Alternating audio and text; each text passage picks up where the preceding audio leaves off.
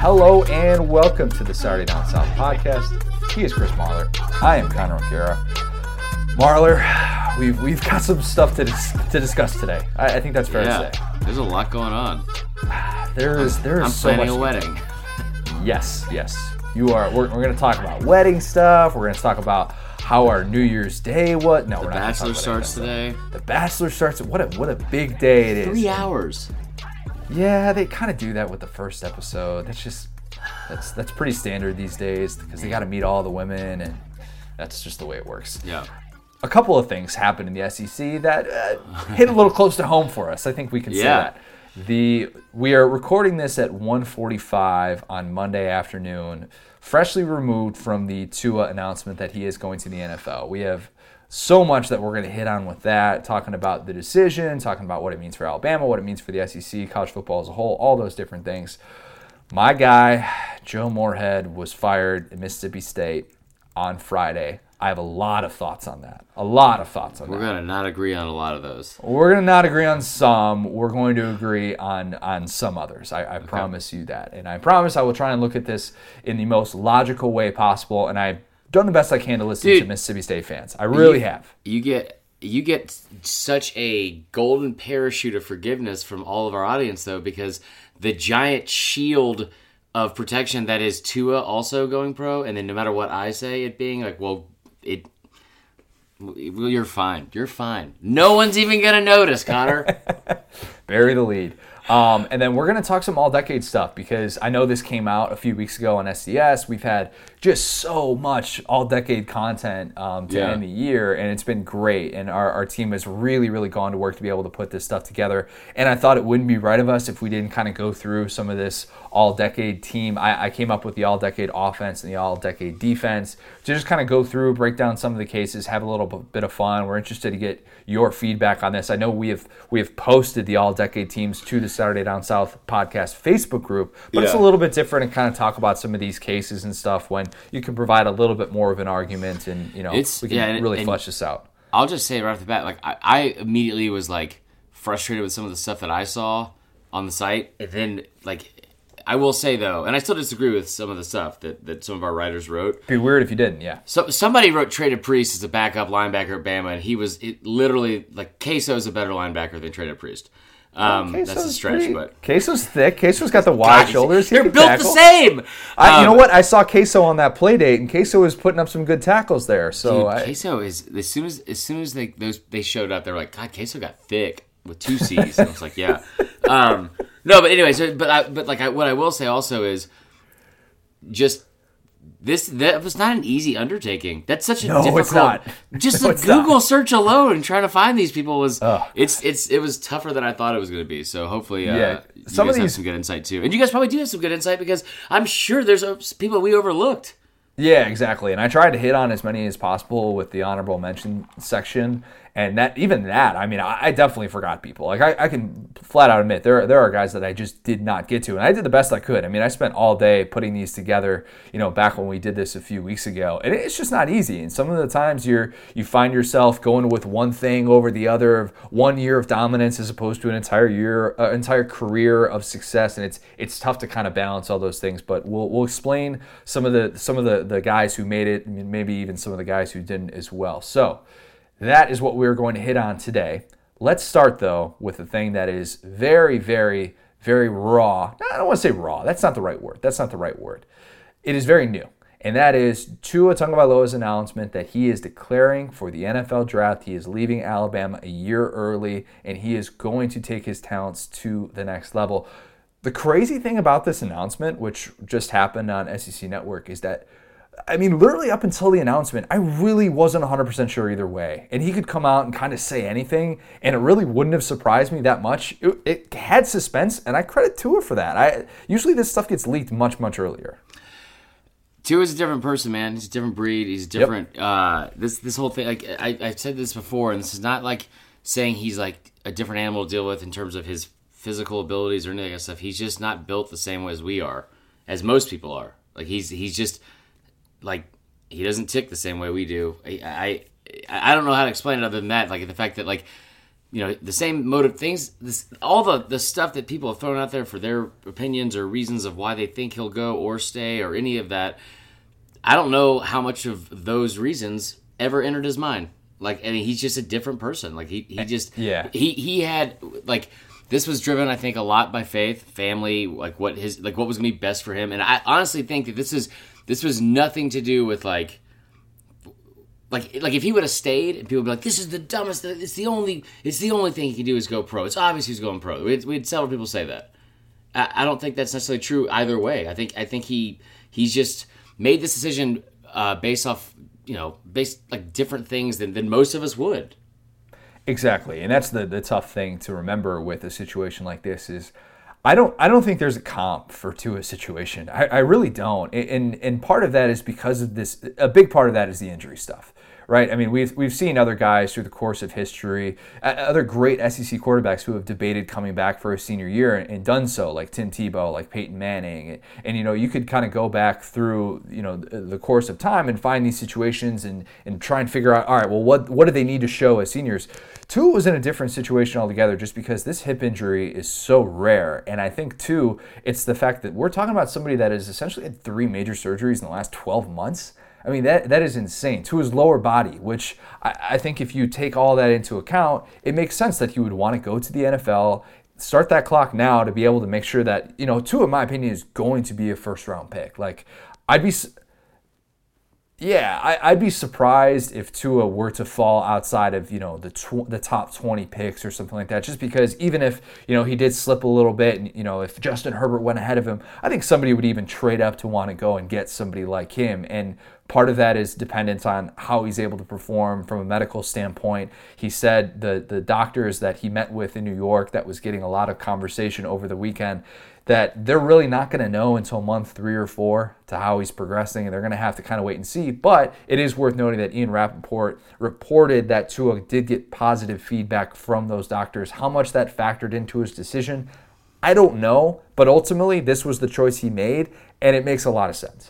Yeah, I think so. I think when we talked about this last week when Saban said he got the NFL grades back, and this is something people don't understand. Like, this is it's like honestly, I didn't even understand until a while back. Is in the same way that who's the guy, like, it's Joe Lunardi does this bracketology thing from like day one of basketball. He does this in the same way. There are specific people, Mel Kiper, Todd McShay, our boy Matt Miller, who their main job is projecting the NFL draft. You tell me how many times you've looked at the NFL draft and I was like, holy crap, he nailed it. Like, right, like, he got every single one of them right. Got 75% of them right. Like no. But it's fascinating. We're consumed by it. It's entertaining, so it's still out there. The stuff that the people get their draft grades back, these players get their draft grades back, they're getting them back from the people actually making the draft picks. Mm-hmm. It's not like where these analysts and pundits are saying that they're projected to go. So I think that's a positive sign. I think that he wouldn't have. I honestly don't think he wouldn't have gone if he didn't have that draft grade and didn't get at least a good reaction or a good feedback from the medical issue. What worries me about this is we see it all the time when it comes to being draft day. Is I don't want to say the shadiness of how the draft takes place, but like the smoke, like people throwing up smoke screens all the time and doing stuff where they're saying they're going to take one person and then letting them drop, and you see this happen a lot. I'm going to be pretty disappointed if this kid goes pro and thinks it's the best decision for him, and then somebody up in the NFL, which is a lot more ruthless than the college game, especially from like a business standpoint, lied to him. Yeah, and they can't predict the future necessarily. I mean, that's part of the thing with the draft grades, and that's worth remembering. For what it's worth, Mel Kiper still has him at number 3 as his overall prospect on his big board, and Tua did say that he is optimistic that he will play this year. If that becomes more clear as we get closer to the draft, I think the likelihood of some sort of free fall becomes less likely, and I think that there are going to be more teams that are really going to fall in love with him because, as we know, and Saban said, look, Tua has probably made more of an impact on Alabama than anybody in the history of this program. And Tua is not going to fail in this pre-draft process. There's just no way that anybody is going to sit down with that kid and say, yeah, you know what, I don't know if I could really see him as the face of our franchise. Like, think about that. Nobody's going to come away with a negative impression of Tua. And to me, that's what's going to help him if there are those questions. Because, yes, you're right. There is that smoke and mirrors. And if you are going to draft a quarterback in the first round, you've got to be willing to say, this is a guy that we really feel like we can build our organization around. And I think Tua is going to answer all those questions. Now, obviously, things can happen if he has some sort of setback. That changes the equation. But, man, the way that things are trending right now, I'd be surprised if we're looking back at this in the last week of April and we're saying, man, it's kind of tough that he made this decision. It's too bad that he slipped as far as he did. Yeah, and I tell you what, like, the only reason I say that too is because, like, I don't care if I said from the get-go that I think he should go. Like, I was hoping he stayed as a fan. Yeah, I would love for him to stay another year. But, like, you know what I didn't want to see if he did stay another year is the same scrutiny that he's constantly under. Because he would have faced that if he came back, too. Exactly. And if he gets hit by somebody and they don't protect quarterbacks in college football the way they do in the NFL. And, and I tell you what, I talked about this with Chuck Smith the other day. He made a really good point. And I've said this for a long time about NFL quarterbacks. And I don't – the shift that we've seen recently is you draft them high, they start right away. And if he's injured, I want him to have a healthy return and obviously, like I said, make the best decision for him. But what an incredible, like this is the perfect setup if a team does take him and he's able to sit out a year and able to learn an offense and able to study under somebody else that's their current quarterback, where it's not like all this extra pressure and then rushing back from injury and doing it the right way. Like they used to do a lot in the NFL, like Aaron Rodgers did. I know he wasn't coming back from injury, but like that system, I think, seems to work when you're not just thrusting a kid into all of this chaos that is the NFL, because it's a much faster, tougher game. The one thing I will say about, you said like this has become like a spectacle, and the fact that I know it rubbed people the wrong way. I could completely acknowledge that he had on the ESPN app, it had its own channel. it's like the Tua announcement, and people were making it a lot of comments about how this is stupid. There's no reason why he should have this much attention, or he's being attention seeking and selfish about it. And I'm just gonna say right now, if you're everyone's entitled to their opinion, but if that is honestly your thought about this kid, you're an idiot, and that's your opinion's wrong. And I don't care how that sounds. That kid has done nothing to give us anything close to thinking that about him ever once in his entire career. And just so everyone's on the same page, I can 1,000% verify and tell you that he wanted to announce this on his Instagram page. That's what everything was planned to do over the weekend. Alabama actually commented about it, like the beat writers, and they said we're not anticipating a press conference. The reason why he even had the press conference is because Nick Saban asked him to have the press conference. So, and I got fired up about this yesterday because it was like, not just because it's Tua or because I'm a Bama fan, it's because like the internet's so quick to react like negatively to stuff and pile on this kind of stuff, and when we don't know all the facts, and this was one of those situations, and what Saban said, I think everyone should listen to is that, like, especially like that's criticizing, like why this was like a huge spectacle. He has had more of an impact than any other player in the history of that program, and it's a pretty, big program. And I think he was right. I think that's why it was important. He wanted to give him that platform too. I think he did. I don't think he wanted to be on it though. Yeah, I mean, Tua is not that type of guy, but at the same time, I think Saban kind of recognized, look, this is somebody who has just been somebody that's been such a main part of the college football landscape the last couple of years. It'd feel weird if he just kind of announced it via Instagram. We feel that he has been the face of our program, and we want to do right by that no matter what he decides. And I think that would have been a case if he came back to school. It would have been the case if he decided to go to the NFL, which ultimately that's what he did. But to me, this isn't necessarily about attention seeking or anybody like that that's trying to say like, oh, why do you do it this way? Tell him everyone else did it on Instagram. Yeah, like Tebow announced he was coming back, at the parade, at a pep rally, at a parade, like that. That to me is, Well, I don't mean to interrupt, but I'm going to. The other thing about that is that they do this every year. Yeah, exactly. Remember Derrick Henry and A'Shawn Robinson? That picture of that, which is just so funny. I mean, I still crack up every time I see ridiculous. that. But you're right. They do this every year. And it makes sense. It does, and I think that this is one of those things where it's like. No, like he necessarily didn't want to do it, and then like he was asked to do it, and he obliged. And I tell you what, if it's one of those things where, because I remember when Tebow left, I had a lot of the same ignorant like thoughts because he was a rival quarterback. He beat my team, and I was like, oh, he's not that great. He did this and that, and like it's not that important. And I was wrong about all that. It was rooted in ignorance and fandom. The stuff about Tua, just like kind of going over his career and why this, like the impact that he had at this program. This is because a lot of us, and part of this is my fault. I made the comment last year about him being soft, and the injuries have been such a huge part of his time there, and they've had an impact. They'll have an impact on his legacy in a lot of people's eyes. But when I look at his career, he basically started for a year and a half, right? Yeah, like he basically started. He's essentially started for a year and a half. He had 24 total starts his entire career, right? 24 starts. That's less than Manziel. He had better numbers than Manziel. He will end his career as the SEC's all-time leader in pass efficiency rating. He's going to be the most efficient passer in college football history. He won't win that because he had he needed one more snap and he didn't take it in the bowl game. He would have set the all-time record for QBR or something like that. ESPN disagrees then. In terms of passing efficiency, he is still, according to them, going to end his career as the most efficient passer. I meant QBR. But either way, he ends as the SEC's all-time leader in pass efficiency rating, completion percentage, yards per attempt, adjusted yards per attempt, and total yards per play. And he's finished 9th in total touchdowns with 96 and 7th in total passing touchdowns with 87. And only 7 of those touchdowns came in the fourth quarter of games. Pretty good. It was a pretty good career, man. It was a pretty good career. Pretty good.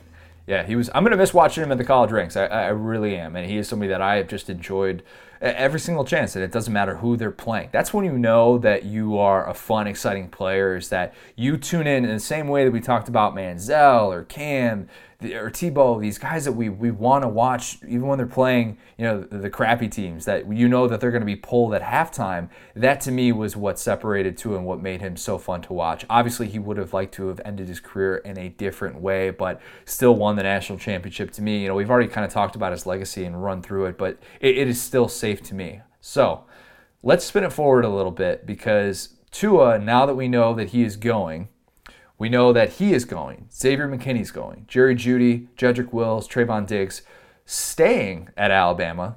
Dylan Moses, Alex Leatherwood, Devontae Smith. As we found out right before we came on that Devontae Smith was coming back. To be determined, Najee Harris and Henry Ruggs. There have been reports that Henry Ruggs will be leaving. We'll wait to see officially on that. But as it relates to 2020 Alabama, because that's what we have to do, is we have to talk about how this impacts this team moving forward. If we had been talking about Tua coming back, that preseason buzz would have been off the charts. And it would have been probably Bama as the preseason number two team in the country, just because Trevor Lawrence is returning for Clemson. We would expect Clemson to be the preseason number 1.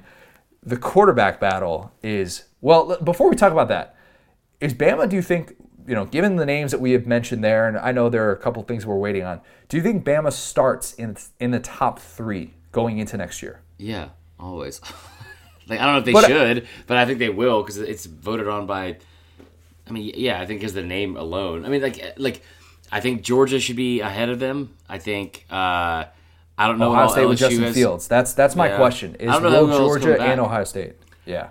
I will say, though, what's crazy about this, and I'm not like somber and sad that Tua's gone, but it's like a weird thing. Oh man, like that kind of sucks, because it's like, it's a big piece for next year.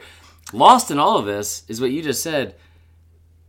These are 3 players that were all projected in, not by the draft projections that we talked about with Tua, but like the McShay, Kiper, all those things. These are 3 first-round picks. Between Moses, Leatherwood, and Smith. Yeah. 3 first-round picks are coming back for next year, that's huge. That rarely happens. I don't think it's ever. Yeah, I've never seen that happen at Alabama, and that's going to be the difference. I think this team is going to have a much different identity with Moses alone. That just kind of changes things in the way that Alabama's defense is going to be able to function. So I think this quarterback battle, just as it was entering the 2018 season, where it's the most interesting quarterback battle in the country, one of the most interesting quarterback battles we've ever had, I think it is now really, really interesting going into this year. And you're going to hear so much about this, and understandably so. The fact that you have Taulia Tagovailoa, you have an incoming 5-star guy in Bryce Young and Mac Jones. Tua even talked about it in his press conference today, about how interesting that battle is going to be and how great that competition. He actually failed to mention Paul Tyson, the great-grandson of Bear Bryant, but that's neither here nor there. I think this situation would have been even more, maybe even more interesting if Tua had come back to see what Bryce Young and Mac Jones would have done. And I'm not saying interesting because Bama fans would have been like, oh, yes, this is good.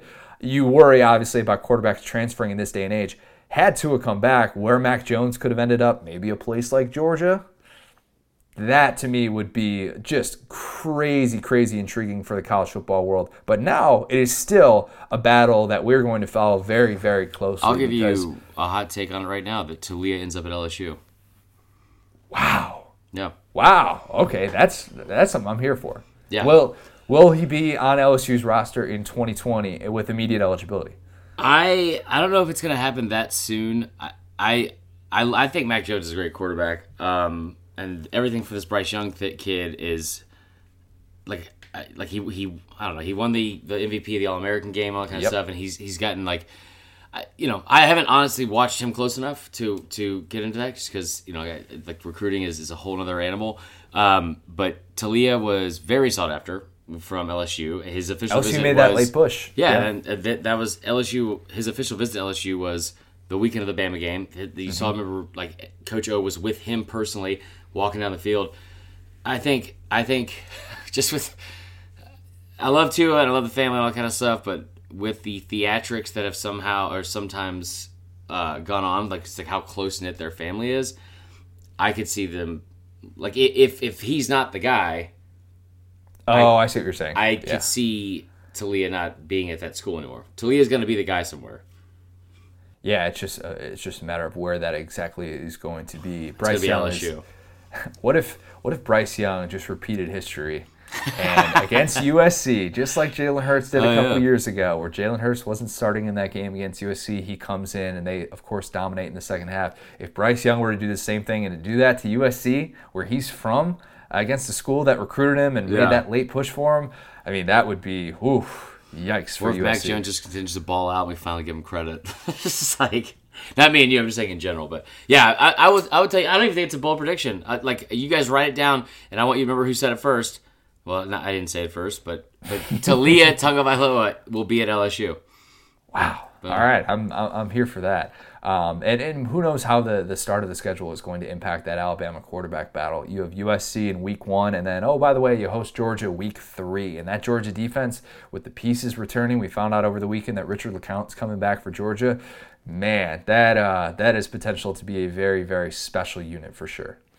All right, let's move on to something that I didn't think we were going to be talking about. I'll be honest. And when this came down, there was speculation on Thursday night. I saw Ross Dellinger reported that there was rumors that MSU was really thinking about firing Joe Moorhead. And then as we find out Friday morning, that is the case.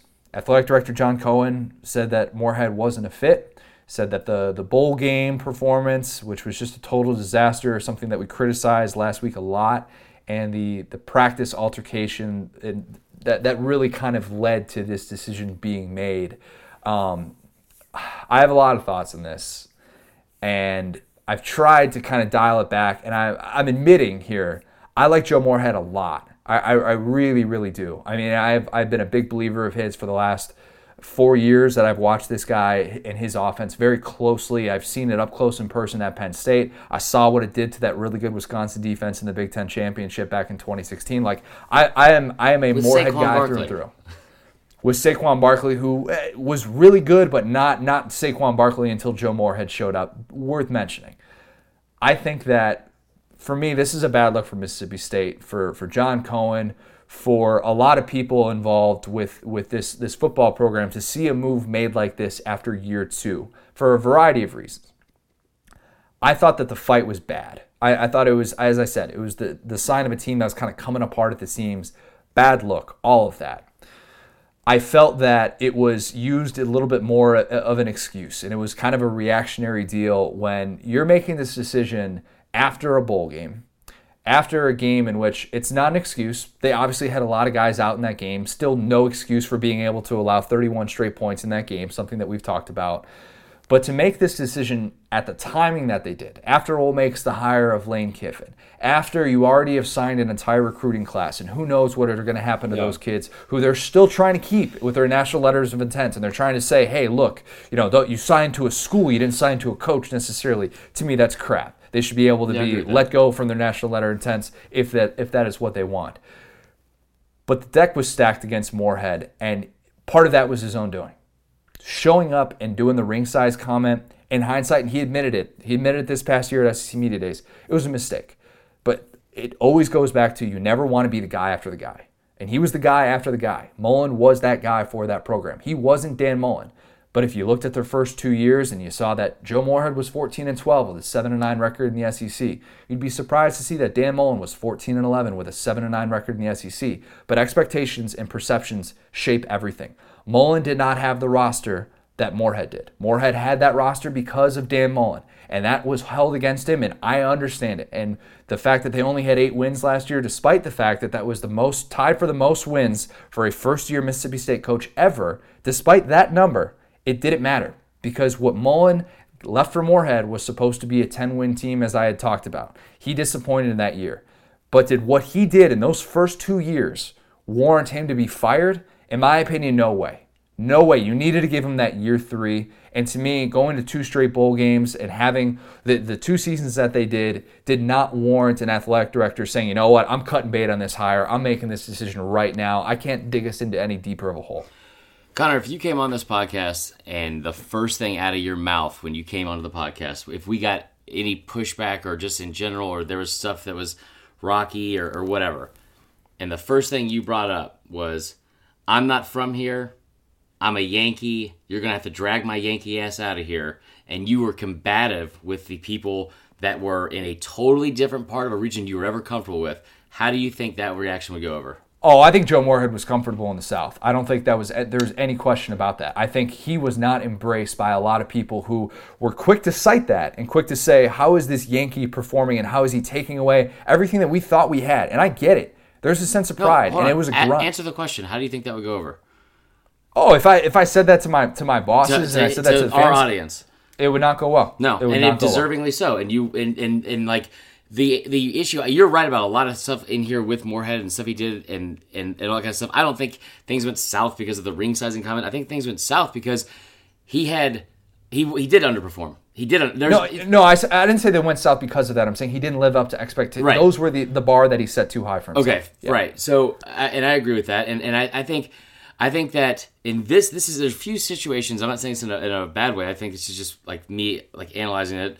There's a few situations on our podcast or in the SEC where you're closer to your reactions because of your not fandom, but your like or appreciation for something or someone versus it being strictly like logical context and reacting that way. I think you did a great job of putting on both sides and what he did wrong, but I think the reason why you're upset is because you like Moorhead. You're a Moorhead guy. You got to see what he did at Penn State and no one else did. When he came to the SEC, not a single person in this conference, people that didn't report on it, you were like unique in that sense that you had been following this. You knew the Moorhead offense and how much it improved and all this kind of stuff, and you were kind of ahead of the curve on that.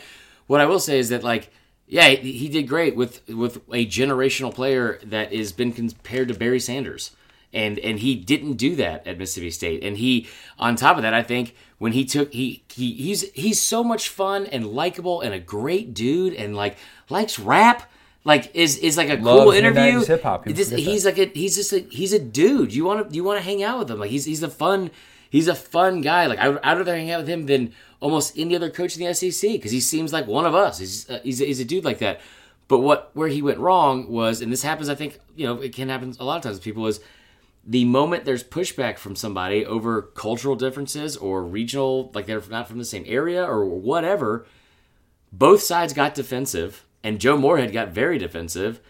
And when he tried to kind of pound his chest after the Egg Bowl, especially, after, they escaped with that win over a kid doing a fake dog pee celebration. They should have won that game. And but he mismanaged the team the whole year. If you're a coach and you feel like everybody has questioned every single thing that you have done throughout the year, and you feel like that was your game, he beat a team that was 4-8, Like if everyone's questioning you because you lost to Tennessee, you lost to Kansas State, you beat Kentucky, he hadn't done anything. He did nothing of significance besides go 6-6 and beating a 4-8 team to get there at the very end. Like I like Joe Moorhead as a person.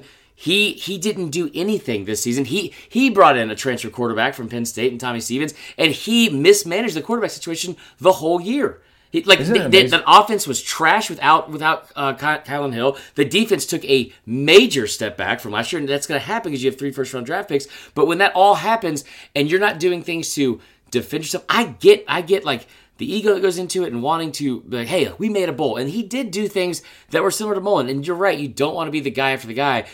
And Mississippi State's program hasn't ever had this like huge vaunted history. But when you come into that situation, it's still a proud fan base, and you're in the SEC. Yep. And when you go out of your way to like Chuck Oliver talked to us the other day, and he's like, this is one of the situations where it's like, hey, we get it, everything's fine, we're gonna move forward. Just be quiet for a little while. Don't say anything. And he couldn't do it. He refused to do it because he was too prideful, in my opinion, and that's why he got let go. And I think he deserved to be let go. I'm gonna disagree with you that when you have an entire fan base that's calling you out and saying that you can't succeed in this place and do that, and that's what everybody had been questioning and calling him. You know what? And it frustrates me because I'm a native Midwesterner, and when you use that word against me, a Yankee, and you use it in a derogatory way as if to say I don't understand this, and this, it pisses me off. And every single time I hear something like that, just like Moorhead does, he thinks to himself, oh, these are people that think I just don't get it, and I'm not going to be able to succeed in this place, despite the fact that he was recruiting top 25 classes. Despite the fact that he had beaten Ole Miss twice. I'm not saying that that's definitively the reason that somebody needs to stay in a job, but when people are repeatedly using that word against you, yes, it's going to come out in that heat of the moment thing after a game like that, after a big emotional win where you beat your rival. I get all of that. To me, there was never going to be a way in which he was going to get public support from the university, the fan base, all these different things, unless he did exactly what Mullen was able to do in the time that he left. Oh, he was never going to succeed to their expectations. That's the thing that frustrates me the most, though, is that following a situation like Mullen was in, because of where he came from.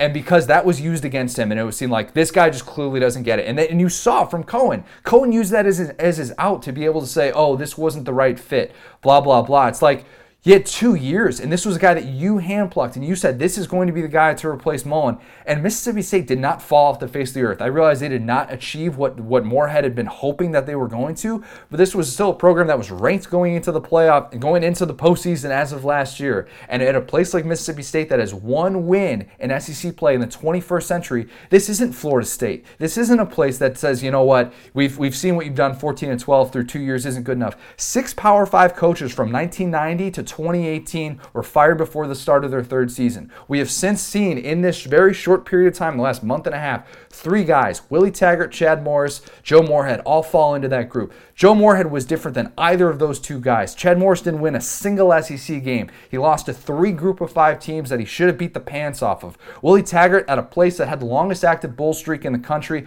All that program did was win. I realized Jimbo Fisher left that program not in the best state, but firing Willie Taggart when they did made sense because he couldn't even sign a quarterback.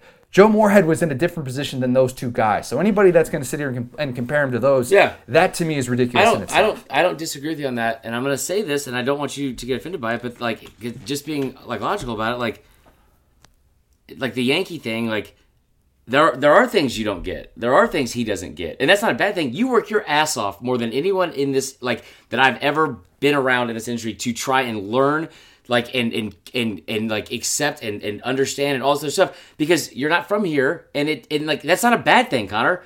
Like you're a healthier person than all of us. Than having these irrational. I don't eat deep fried food all the time. That's also true. But when you have in the South, it is different, and it's not just that it just means more. And I'm trying to sound like this proud, yo, you ain't from around here, boy. You don't get it. But there is a part of it where that you didn't get it. Like when he came in, you said he's going to win 10 games. I said, Connor, that program has never won more than 10 games. I said they were the South Carolina of the East, and it's stuff that doesn't mean that they shouldn't have expectations at all. But just you go over this, there's a lot of stuff I think that he when there is backlash, and it's not like that it should have been warranted for Joe Moorhead, that he should have been ostracized for being. He deserved criticism, and we've criticized him here before, for sure. But like, I don't think the reason he was fired came down to the fact that he's a Yankee. We don't want him here at all, because the players obviously liked him, and he had a lot of things like that.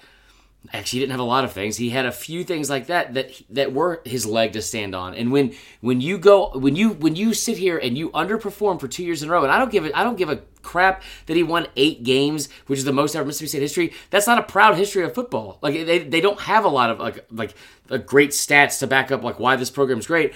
You win 8 games, he did underperform. He shouldn't have won 10, but he definitely underperformed. He lost games he shouldn't have lost. You brought up the fact they were ranked going into the postseason. Connor, they have finished ranked only 14 times in their entire program history, neither with Joe Moorhead. Like he this year especially, that schedule was easier than like you're in the toughest division in football, but your schedule was a joke compared to the rest of those teams. You didn't play A&M's schedule. Like hell, you didn't even play Bama's schedule. Like they had a better year than Arkansas, and you're right about that. But he continuously underperformed. And when you go out and you beat an Ole Miss team that was 4-8, and you beat your chest and say that like, you know what, like the players like me. This is my damn team. This is my program. Blah blah. And the leg you have to stand on is you won the Egg Bowl by default, and then you go to a bowl game and your players are fighting each other to where your quarterback is knocked out of the game, and it's like that's a problem. Okay, I'm not saying that this is dismissible, and I thought that Willie Gay should have been suspended for the Music City Bowl. I get that. Practice fights happen. Oh yeah. Like, let's not make this out to be like, oh, because this happened at Mississippi State, this is a sign that like the guys just lost the program entirely. Like to me, that was a little bit used from Mississippi State fans as too much of a leg to stand on. And getting embarrassed, that's what this came off as. And to me, the problem is that John Cohen looked at this situation, and this is a guy who's a first-time athletic director, and he said, you know what? I see public support is clearly against Joe Moorhead right now. And that's what I go back to, the stuff about being called this Yankee, being this outsider who's ruining what Dan Mullen is built, and all of those things. And if public support is that much against you, if you're an athletic director, that's what you're going to be judged by. True or false, if you're an athletic director at an SEC program, the livelihood of yourself is going to be based on the football coaches that you hire, not correct? Mississippi State. They were a top program in women's basketball. They were a top program in baseball every single year. Yes, they just spent millions of dollars on this incredible baseball. I don't think people at Mississippi State necessarily identify with themselves, and this isn't a bad thing. Football is king in the South. Football is king at every SEC school. Yes, you're right about that. But him being an AD, he didn't. I don't think any part of him did this because he was just trying to like grasp for something for public support so he looked better. I think he was warranted in doing it. Like if I said there are sometimes like, and you've probably been here way less than I have, but like when you are in a argument with your significant other or somebody or a boss, and you know you want to say something and you know you want to clap back, and the best thing to do though is to just be quiet and let it go, and it's all. I think that's all you had to do. But when you clap back and then you start giving reasons as to why the other person's wrong, and those reasons are rooted in the things that then come to light as are negative, it looks bad. It does look bad. I mean, I think this is somebody, though, who has just been losing public support since the minute he got there. And I think that weighed on him for sure. It absolutely did. Should that be something that fires a coach before his 3rd year? In my opinion, no. Joe Moorhead, I'll admit it, he deserved to be on hot seat lists going into year 3. But he deserved to have a year 3. He deserved to be able to have one more year to run it back with yes, maybe with another quarterback. The Nick Fitzgerald thing didn't work out as well as we thought it was going to. He was not a good fit in Joe Moorhead's system, despite the fact that the numbers actually showed he improved in the latter half of the season. But I get it, he underperformed. That's not debatable for all that. But I just think that somebody in his position at a Power 5 program, you deserve to have a 3rd year. And I will say with Mississippi State, just so we're all on the same page here, this is a program that has played football for 115 years. In those 115 years, they have one AP Top 10 finish in 1940. Total 10-win seasons, they have 3. They've never won more than 10. They've never won more than 10 in any year in their entire program. Seasons with 9 or more wins, they have 9 total. Mullen had 4 of those. So you're right about it. Like, it sucks to be the guy after the guy. And they've only finished ranked in the AP poll at the end of the season 14 total times, and never more than 3 times in a single decade. and fans aren't going to get this, but in terms of how it impacts the coaching ranks, and maybe by the time that we're finishing this, MSU is going to be zeroed in on a candidate. But what we know, or at least from what we've been told so far, was that Billy Napier was the primary candidate that Mississippi State was going after. That is what I had heard immediately right after that Mississippi State boosters were expecting him to be named the head coach there. That, however, has since been denied, that he is denied even being a candidate. And you look at the pool of candidates who are available. I'm not saying it's a bad pool of candidates. It's a different time in the coaching carousel. But here's the issue. If you are saying, as a head coach, I'm going to uproot my life to go be the head coach at Mississippi State and have John Cohen be my boss, you want to say that you have a boss who trusts you and gives you time to be able to build this thing up the way that you see fit. And if you're a head coach and you have a little bit of hesitancy, and I'm not sure if this factored into Billy Napier's decision, I don't want to put words into his mouth, but what kind of message does it send if you're going to work for an athletic director who just fired somebody in Moorhead's position after 2 years, given what they had gone through and given what he was able to do? And I'm not saying it was as good as Mullen. I'm not saying that. But that is a tough message to send into the coaching world, and it's not exactly the most inviting thing to say, oh, look, come play for us.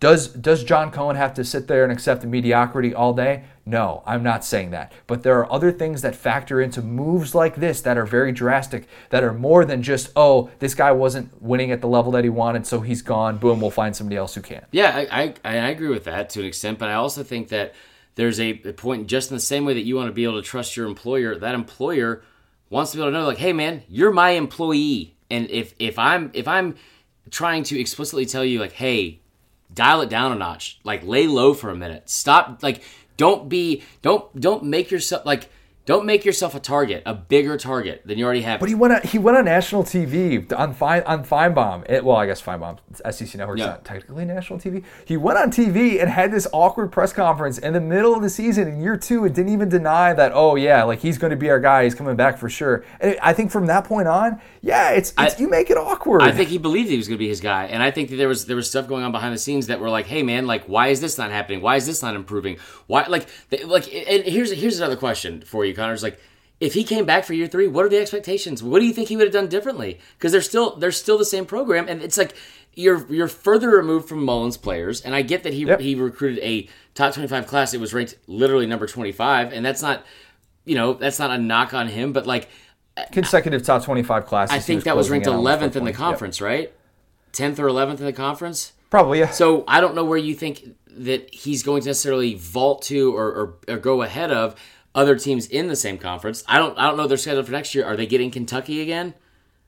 I haven't looked closely at the schedule. So I just don't know what the expectations would be for. And like if you go into next year and it's like, do we want another 7-5 season or 6-6 season where it's the same crap and we make the same excuses? And and one other thing about this is like, I think one problem we have, and you handled everything from a logical standpoint and done the research and are stating your opinion and giving like valid points as to why that's your opinion. But like one thing that I think people can lose sight of sometimes is if you are on the outside of this program, because we didn't go to Mississippi State, we don't live in Mississippi. I've never been to Starkville. Like if it comes off as even more like almost offensive when you're trying to tell a fan base like, this is why you're wrong, this is why you're wrong. It's like, hold on, I've been watching this my entire life, and I'm telling you right now, maybe my expectations are too high because of Moorhead, but like this is my thing. This is not your thing or your thing or your thing. Like so you don't get to come in here and tell me how things are gonna be different, and especially from the coaching standpoint, you don't get to come in, tell me things are gonna be different, and then they're the same.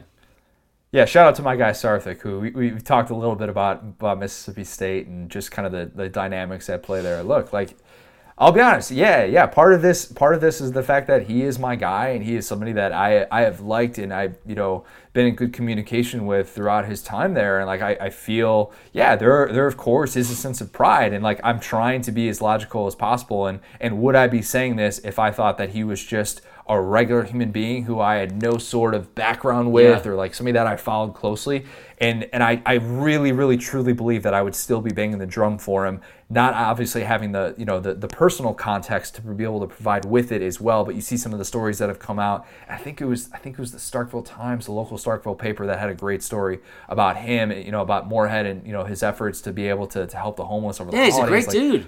Yeah, like nobody's denying that. And I think the frustrating thing to me is that you see a group of fans who never fully embraced him when Moorhead, in my opinion, did everything and more to try and show his entire self and to try and adapt to this area and try and adapt to Starkville and try and truly say, look, this is my home. I am embracing you. I'm doing everything I can to try and learn this new area of the country, because so many people in this world, I'm not accusing necessarily everybody of doing this, but what do they say? 50% of people in this world never leave their hometown, and instead they just sit there. Oh, I guess I'm that person. No, you've left your hometown. Yeah, I mean, I guess you lived in Columbia for part of your life as well. But like so many people never leave their hometown, and they sit there and they judge people who come into it. And to me, like that's the frustrating thing. When it would be different if Moorhead had a different attitude, I think, throughout this process in terms of embracing kind of the culture, embracing who Mississippi State is, Starkville, all those things. But to me, that for whatever reason didn't do him any favors with the public. I think that it's just it's frustrating for me just to kind of see the way that things have developed. That's fair. All right, I'm out of breath now. Let's get more out of breath. Let's talk about some all-decade team stuff. So I want to start you stupid Yankee. I'm kidding. Let's start with the offense, and keep in mind. So when it comes to all-decade stuff, you can look at this from a variety of ways. And I think that it's the guys who defined a decade for me. And sometimes that can be a career body of work. Sometimes there are cases like Cam Newton where it's just one season. But that one season was so ridiculously good that you feel like you have to reward it.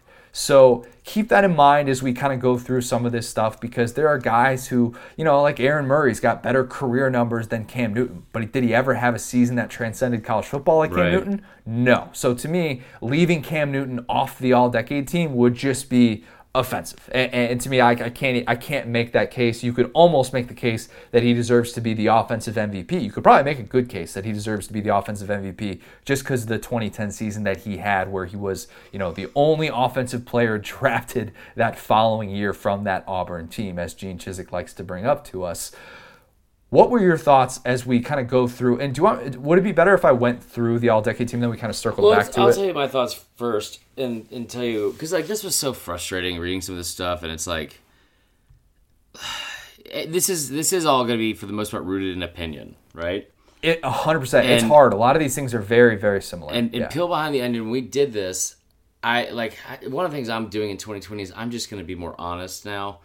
And you weren't being honest before. You were lying. Yeah, I was lying to everyone. I've never told y'all how I truly feel about anything. Excuse me.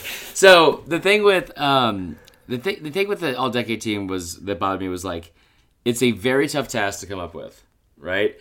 And everyone's going to have a lot of different opinions, and so it's almost doomed to fail from the start because everyone's going to be like, and it's interesting too. The quarterback thing is going to be the most what's the word I'm looking for, polarizing out of any of the arguments, because it's like, one, most of these players are from rival schools, and most of these players had these seasons where every other fan base was sick of hearing about them.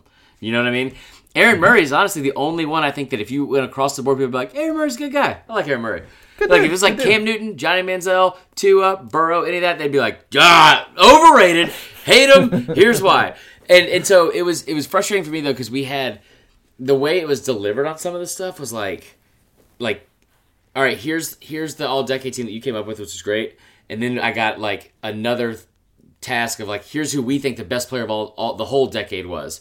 And none of them were the player that were on the all-decade team. I was like, oh my God. Right. So it's tough because we, sometimes it looks like, I don't speak for everybody at SDS. And there's a common misconception sometimes when these things go up. And it would just, this happens with publications everywhere. Yeah. ESPN comes out with some sort of list. Everybody thinks that everybody at ESPN has this opinion when it's probably like one or two people writing it. Right. And so this is an example that this is an all-decade. I'll say it. This is an all-decade team that I came up with, and I know that you're going to have plenty of disagreements on this, and Adam Spencer does, and Michael Bratton does, and our boss Chris, our editor Chris Wright, and our boss Kevin Duffy and John Cooper. I'm sure they have totally different opinions on the way that all this stuff I'm in a text goes thread down. with all those guys about you, so it's like exactly. I would expect nothing less. So let's go through the roster first, and then we're going to kind of circle back to some of these interesting talking points. So as I just mentioned, my quarterback is Cam Newton. Running back, 2 spots, Derrick Henry, Nick Chubb. Receiver, Amari Cooper, Jerry Jeudy, Jordan Matthews. Tight end, Evan Ingram. Offensive line, Ryan Kelly, Barrett Jones, Luke Jekyll, Jake Matthews, Jonah Williams. AP, this was really, really tough, and we'll have to discuss this. But I had Odell Beckham, and I kind of regret not putting Lynn Bowden. But I'll explain why I at least put Beckham, because that was not my intention. When you say all purpose, does that mean just like an extra player, or is that like special teams? It's a player that has to have played special teams, which people forget. He won the Paul Hornung Award in 2013. He actually had 3 return touchdowns in his career, 1,000 return yards his junior year at LSU. I actually had no intention of putting him in that spot, and then I actually went back and looked at some of the numbers and realized he was better from an all-purpose standpoint than I probably realized. Now remember, I did all of this stuff in the middle of December, so it's not like I'm doing this. Yeah, it's not like I'm doing all of this right after we just watched Lynn Bowden have this incredible swan song game or something like that. I'm not sure how much that would have factored into it, but I kind of regret not putting him in that AP slot. Yeah, that's fair. So let's talk about quarterback first, because the honorable mention on this list are really, really good. Really good. The guys who I did not have, but probably you can make a case for. Tua, Burrow, I think if Burrow wins the national championship, you could make a legitimate case that he deserves to be at the spot at quarterback for the year that he's had. You could definitely make a case for it. Johnny Manziel, A.J. McCarron, Dak Prescott, Aaron Murray. Tell me who I left off, because Adam Spencer, of course, reminded me, hey, Drew Lock, no love? What's up with that? Where's the disagreement with that group? This was something I struggled with even saying. Like the Tua thing, people aren't going to want to hear it because it's Tua, and I don't want to have to defend it, but I already gave you the stats as to why it's pretty incredible what he did. Had better numbers than Manziel. He finished in the top 10 in almost every single possible offensive category for a player in the SEC, in SEC history, and then he wasn't in the top 25 in total plays. That's really good. That's so stupid. That's really freaking good. I wouldn't have. McCarron he was fine. People forget that Aaron Murray is the all-time leader in career touchdowns and passing yards in the SEC, which is an incredible stat, and it's not really that close. So I could, because when I first saw his name on there, I was like, that is ridiculous. And then I went and saw the stats, like, that is actually a very solid point. There are a few guys like that who, when you look back at their body of work, Jordan Matthews was one of those guys. Yeah, that was surprising with that. Derek Barnett's another one where you don't initially think of them, but then you look back at their body of work and what they did throughout their entire career, and you're like, holy crap, yeah they need to at least be considered part of this conversation. So, the Dak thing, did he have a great career, or do we kind of is he the only time that Mississippi State was ever relevant? You know what I mean? Like, he had a good career, but I don't know if it's on par with some of these other guys. Like, I don't know if he won anything of super significance, as much as the other players have. He was a great quarterback, though, so you could throw that in there. And he also started all 4 years, so the numbers are there. The Burrow thing is what surprises me the most, as because people forget that he's not a one and done guy. People somehow forgot that Joe Burrow played football in the SEC a year ago, and Colin Cowherd. Yeah, it's also true.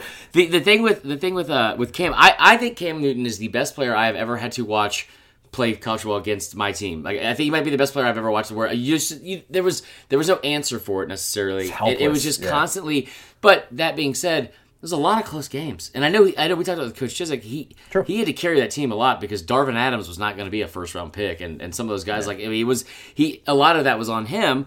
But when you look at Joe Burrow's numbers from this year, I don't know how you don't include this in there. It's the most passing yards in a single season SEC history, highest single season completion percentage in NCAA history ever. ever. And then on top of that, he's one of 3 SEC players ever to have over 50 touchdowns in a season and one of 2 players in the SEC to have over 5,000 yards in a single season. He's the only player ever to do both. And he's not done. And, like, you know what's weird? What's that? So you bring up all that, and all that's true. And I banged the drum a lot for Burrow in the year that he was having. Said, all right, look beyond the touchdown passes. He's actually doing things better than people probably realize, given the limitations, some of what they were able to do in that offense. And in a weird way, in this argument, it almost feels like the 2018 thing kind of hurts him. Whereas like 16-5, just made it. Yeah, because Cam was just one and done, and it was like that's all we saw. But if Cam had this kind of like, it's kind of like middle of the pack SEC quarterback type deal, and don't get me wrong, Joe Burrow led LSU to a New Year's Six Bowl victory, and that matters. But if you're looking at if Cam had another season, another full body of work, where it was just kind of like, wasn't that great, but then he took his game to the next level, we'd maybe talk about him in a little bit of a different light. He would have gotten beat the next year. No, I'm saying if he had a year before what he did. Like 2009 was part of the second he had started. Yeah, no, I get what you're saying. I get what you're saying. Like, it's almost like we over-romanticize because we had the one exactly. season. That's a good point. Yep. Okay. And that's a really good point. I don't think it takes anything away from it. Because I flat out said, Cam Newton, I was surprised he didn't make, when we did that all-decade Offensive Player of the Decade, I was shocked that no one picked him. And I think it was just because of the 1 year thing. Yeah. That's the thing where it hurts him, actually. Right, and that is what went into that as well. I think Cam is the most dominant quarterback I've watched over the last decade, so I would put him in there. The Tua and Burrow thing, I think they are closer than anybody else that we listed. I know Murray has great numbers, and I think that it goes unsaid. But like what Tua and Burrow have been able to do in the limited amount of time, it's almost like the opposite of the Murray argument. Mm-hmm. I think has been equally impressive. Like let's say the Tua thing with 24, like to have more touchdowns than Manziel. And you've started 24 total games, like 4 less than him. Like what? I mean, and like none of the fourth quarter stuff. I just think Manziel, his numbers are crazy good. I think C. Wright said he had more yards in his 2 years as a starter than the Burrow and Newton seasons combined, and that was before the Peach Bowl for Burrow. But like that's a crazy stat. Like that's really impressive. The one thing I'll say is that we remember watching those games. He was the offense. Like the touches, he's in the top 3 for both years of all time. So, yeah, it wasn't quite as efficient as a passer. It wasn't nearly as efficient as a passer as Tua or Burrow. I think that it's just the game has changed so much even in the last 5-6 years. Yeah. I mean that's the incredible thing that you realize when you look back at Manziel's numbers. Running back was tough, super, super tough. And I went in 2 kind of different directions for my picks here. I went with Derrick Henry and Nick Chubb because Henry, in the same way that we talk about Newton having this year that is just so unbelievably good, and I don't want to get into the Derrick Henry Christian McCaffrey debate. Let's not do that because it's irrelevant for this discussion. But when you win the Heisman Trophy, when you have 395 carries in a season, when you have, 147 carries for Bama in the last 4 games of the season? I broke it down, and it's honestly, everyone wants to talk about how many touches he had per game and how they gave it to him too many times and blah, blah, and like that's the only reason he won. That's a skill, though. Dude, his numbers, you know how many touchdowns McCaffrey had that year total? He had 9? Like 16 total of all-purpose, or like 15 or something like that. And like 9 rushing. He had 8 rushing and 5 receiving. And then I think he had like 3 all-purpose, and one of those came in the last game. We won't get into that argument. But like, people forget also that Derrick Henry had 28 touchdowns. Yeah. 28 touchdowns as a running back. SEC single season rushing record, which that matters. That to me, there's a reason he got the Heisman Trophy in this passing era of college football. And when people say too, like just play devil's advocate here, because I didn't have him as my top running back. I'll be honest. I had Gurley and I had Chubb. I would have Henry as as the second best running back of the decade from Bama. I would have Trent ahead of him. I thought Trent, the way he impacted the game a lot more than Derrick Henry. He was able to catch balls out of the backfield. He was able to, Henry could block, but he also played in the return game a lot. He was, I think Trent was better overall than Henry. Henry just had that one incredible season.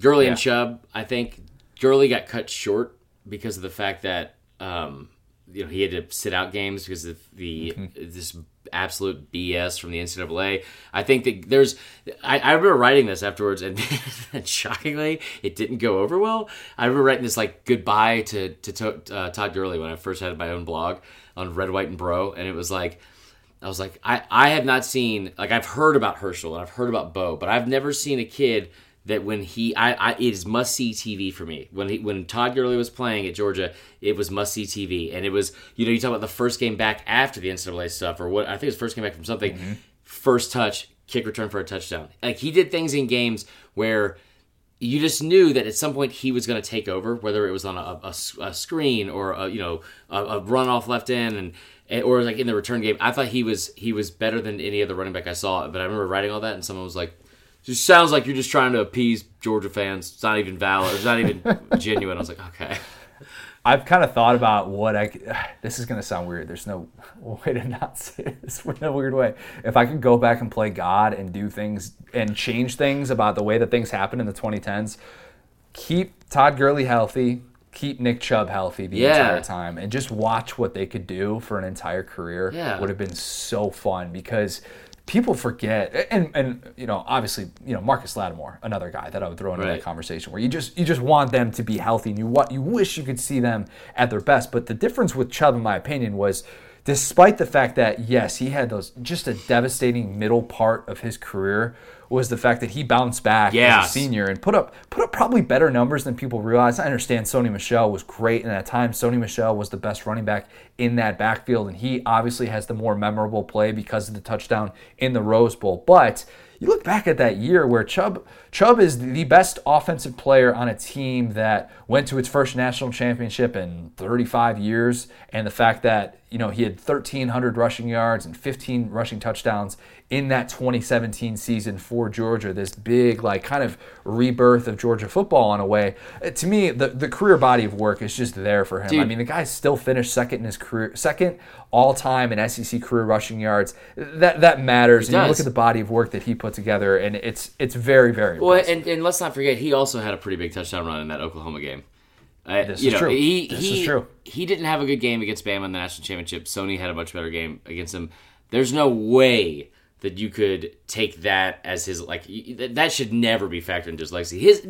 I tell you what, one of the coolest things I remember about Nick Chubb, because I was actually at a Clemson game in Death Valley, or that fake Death Valley, sorry, in Clemson when he broke his leg, and I remember somebody sending it to me, and I was like, I saw it on my phone, I was like, oh my God, and people passing around the stands, and it was so awful, because that kid, that's like, you never want to wish injury on anybody, but there's some dudes that are just like, that's such a good kid, like, you don't want to see that happen to him. And I remember my buddy sent me a video, and he's like, dude, you will not believe this, because he's talking about how Chubb's going to be back, and I was worried it was going to be the end of his career or something, or he's never going to play in college again. And within, I don't want to misquote this, but it was within maybe 2 months, I want to say, he was doing full sprints on a treadmill again, and it was like, oh my God. I love Nick Chubb. Nick Chubb was so much fun to watch. He's built differently. Yeah. He is built differently.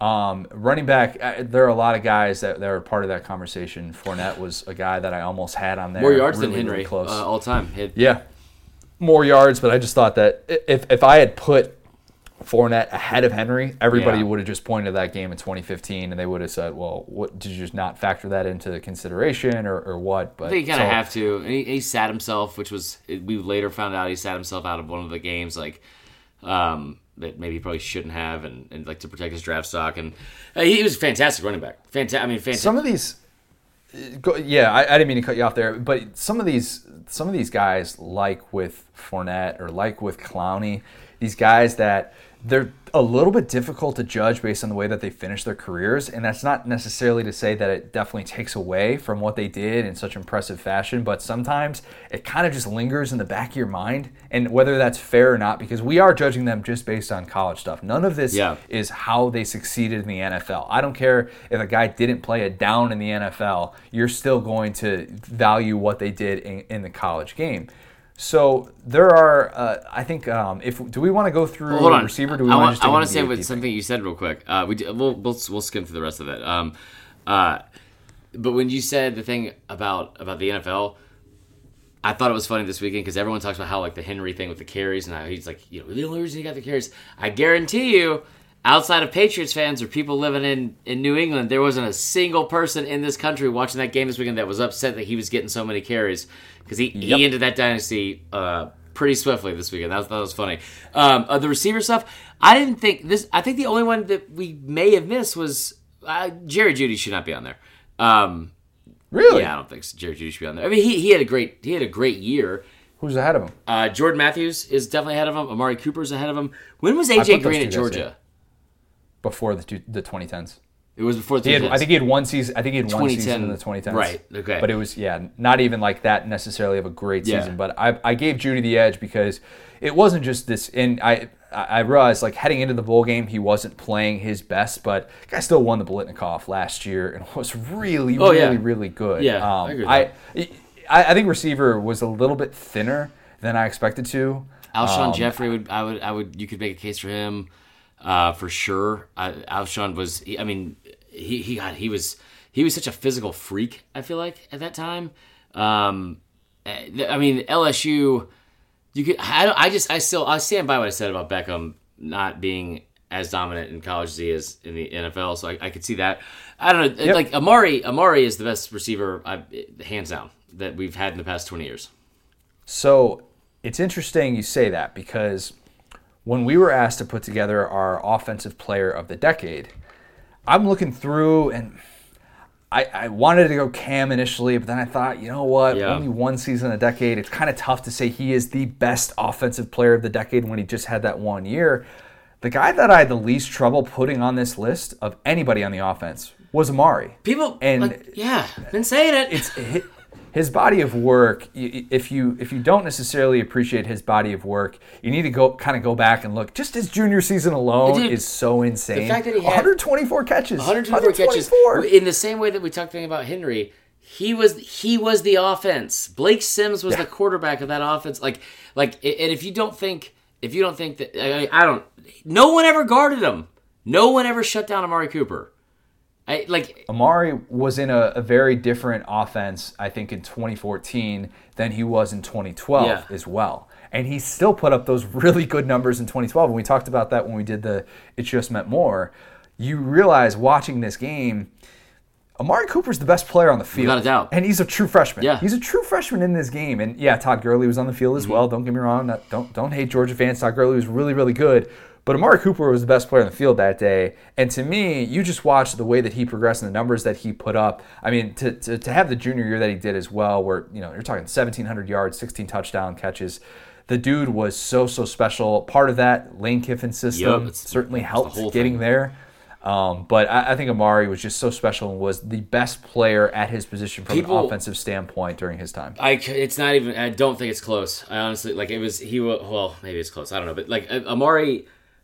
People forget in the Iron Bowl before the kick six happened, and before they scored a touchdown with less than 30 seconds left to tie it, what would have been the go ahead touchdown for Bama was a 99-yard touchdown to Amari Cooper where he just smoked a defender and was just gone.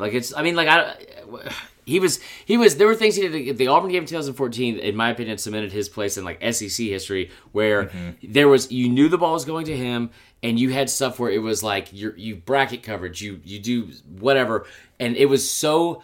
He was still such a mismatch for multiple people trying to guard him, to the point where Lane Kiffin was turning his back to the field, holding up the touchdown sign because he knew it was a touchdown. We'll move on because I love Amari Cooper. Tight end, you nailed it. Evan Ingram. I would say Hunter Henry.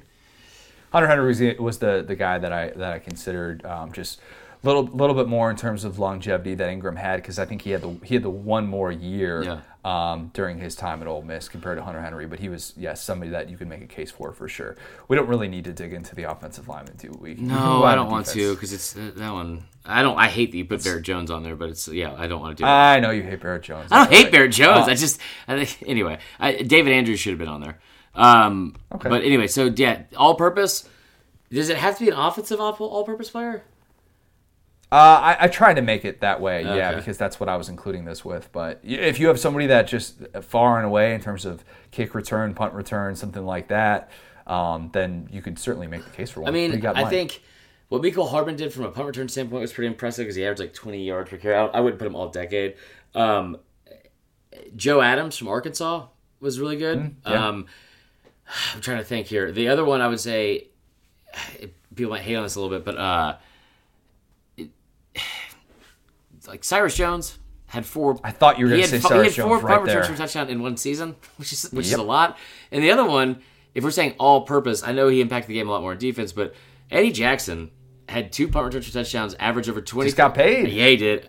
Average over 23 yards per punt return in 2016 before he broke his leg, and then also had 3 interceptions return touchdowns. So if we're talking about like all-purpose where they affect the game in multiple ways, I think he would be on there. But I like Odell Beckham was great too. Oh yeah, and like I said, I'm not putting Odell Beckham on there because of who he is in the NFL. I did it because when I went back and actually looked at some of the stuff, didn't realize he was as good from a return standpoint as he was. The defense, the defensive line, loaded, absolutely loaded. Jadeveon Clowney, Jonathan Allen, Myles Garrett, Derek Barnett. Left off Quinnen Williams. Really, really difficult decision to do that. Really wanted to put him on there. I'll explain that in a minute. Linebacker. I went with 4. Sue me. Whatever. I've got 12 men on the defense. Flag me all day if you want. I don't care. I wanted to include 4 linebackers. Josh Allen, Jarvis Jones, C.J. Mosley, Devin White. Defensive backs. Vernon Hargraves, Patrick Peterson, Honey Badger, Tyrann Mathieu, and Minkah Fitzpatrick. Defensive player of the decade, Jonathan Allen. Did not see that coming. Yes. Didn't think I would do that. Did not think I would do that. That was not where my head went first.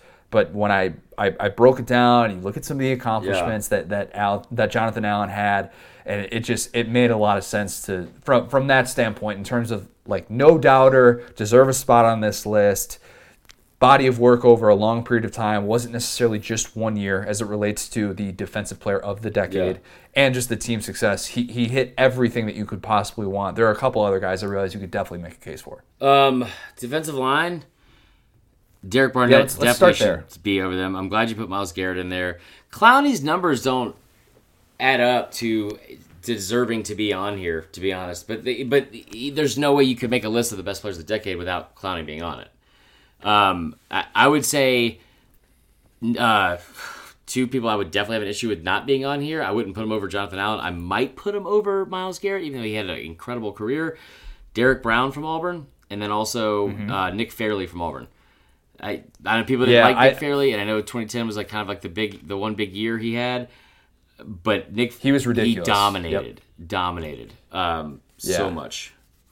I didn't put Fairley on here because the 1 year wasn't necessarily like heads and shoulders above any of the 1 years that like the 3 guys, so Garrett, Clowney, and then Allen had. So Fairley was incredibly good, and I kind of wanted to because obviously he was a huge part of that national championship team. When we talk about Auburn not necessarily having the NFL-ready talent besides him on that defense, but I think it's actually surprising if you look back at Clowney. His numbers, the guy still had 23.5 tackles for a loss in a season. Yeah, that's 13 sacks, 6 in the Heisman Trophy voting. Like his peak was still really good. I understand his last year, his moment. Yeah, his last year, was a bit of a mess, a little bit like Leonard Fournette in that regard.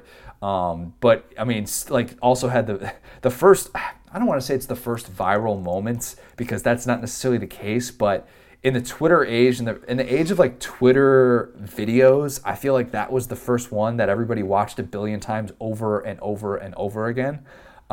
He was big in Vine too. I think I saw that on Vine a lot. Yeah. But Clowney to me was still somebody that he was just such a freak of nature, and what he did in that season was so unbelievably impressive. And then he's still, for whatever reason, I don't know why he got All-America love that junior year, but he did. You take him away from South Carolina, and you're taking away one of their all-time greats, I think, in my opinion. So I did put him on. And Barnett. I mean, Barnett is a guy that there's this one stat about him that I love. Because for me, not necessarily being a guy who played college football or was I don't look at the game the same way your guy Chuck Smith does, right? Like Chuck Smith has this background that's so incredible. He knows pass rushers when he sees it right away.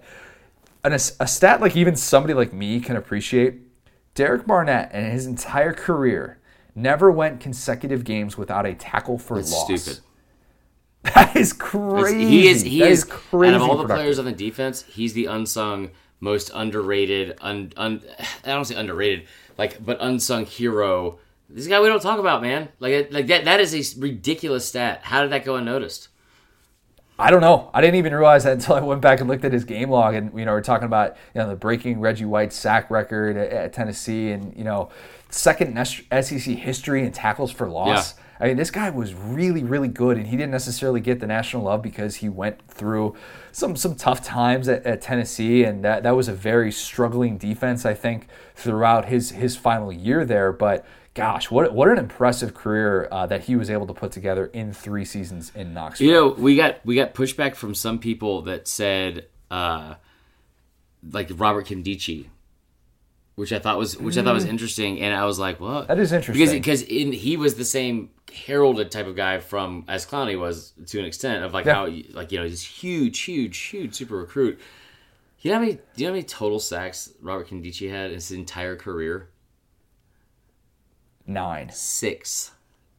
That's it. He had 1 his freshman season, 2 his sophomore season, and 3 his last season. He was still a really good player, but the numbers just don't add up for him. I think I would agree with those guys for D-line. I'm sure we might be missing some. The linebackers: Josh Allen, Jarvis Jones, C.J. Mosley, Devin White.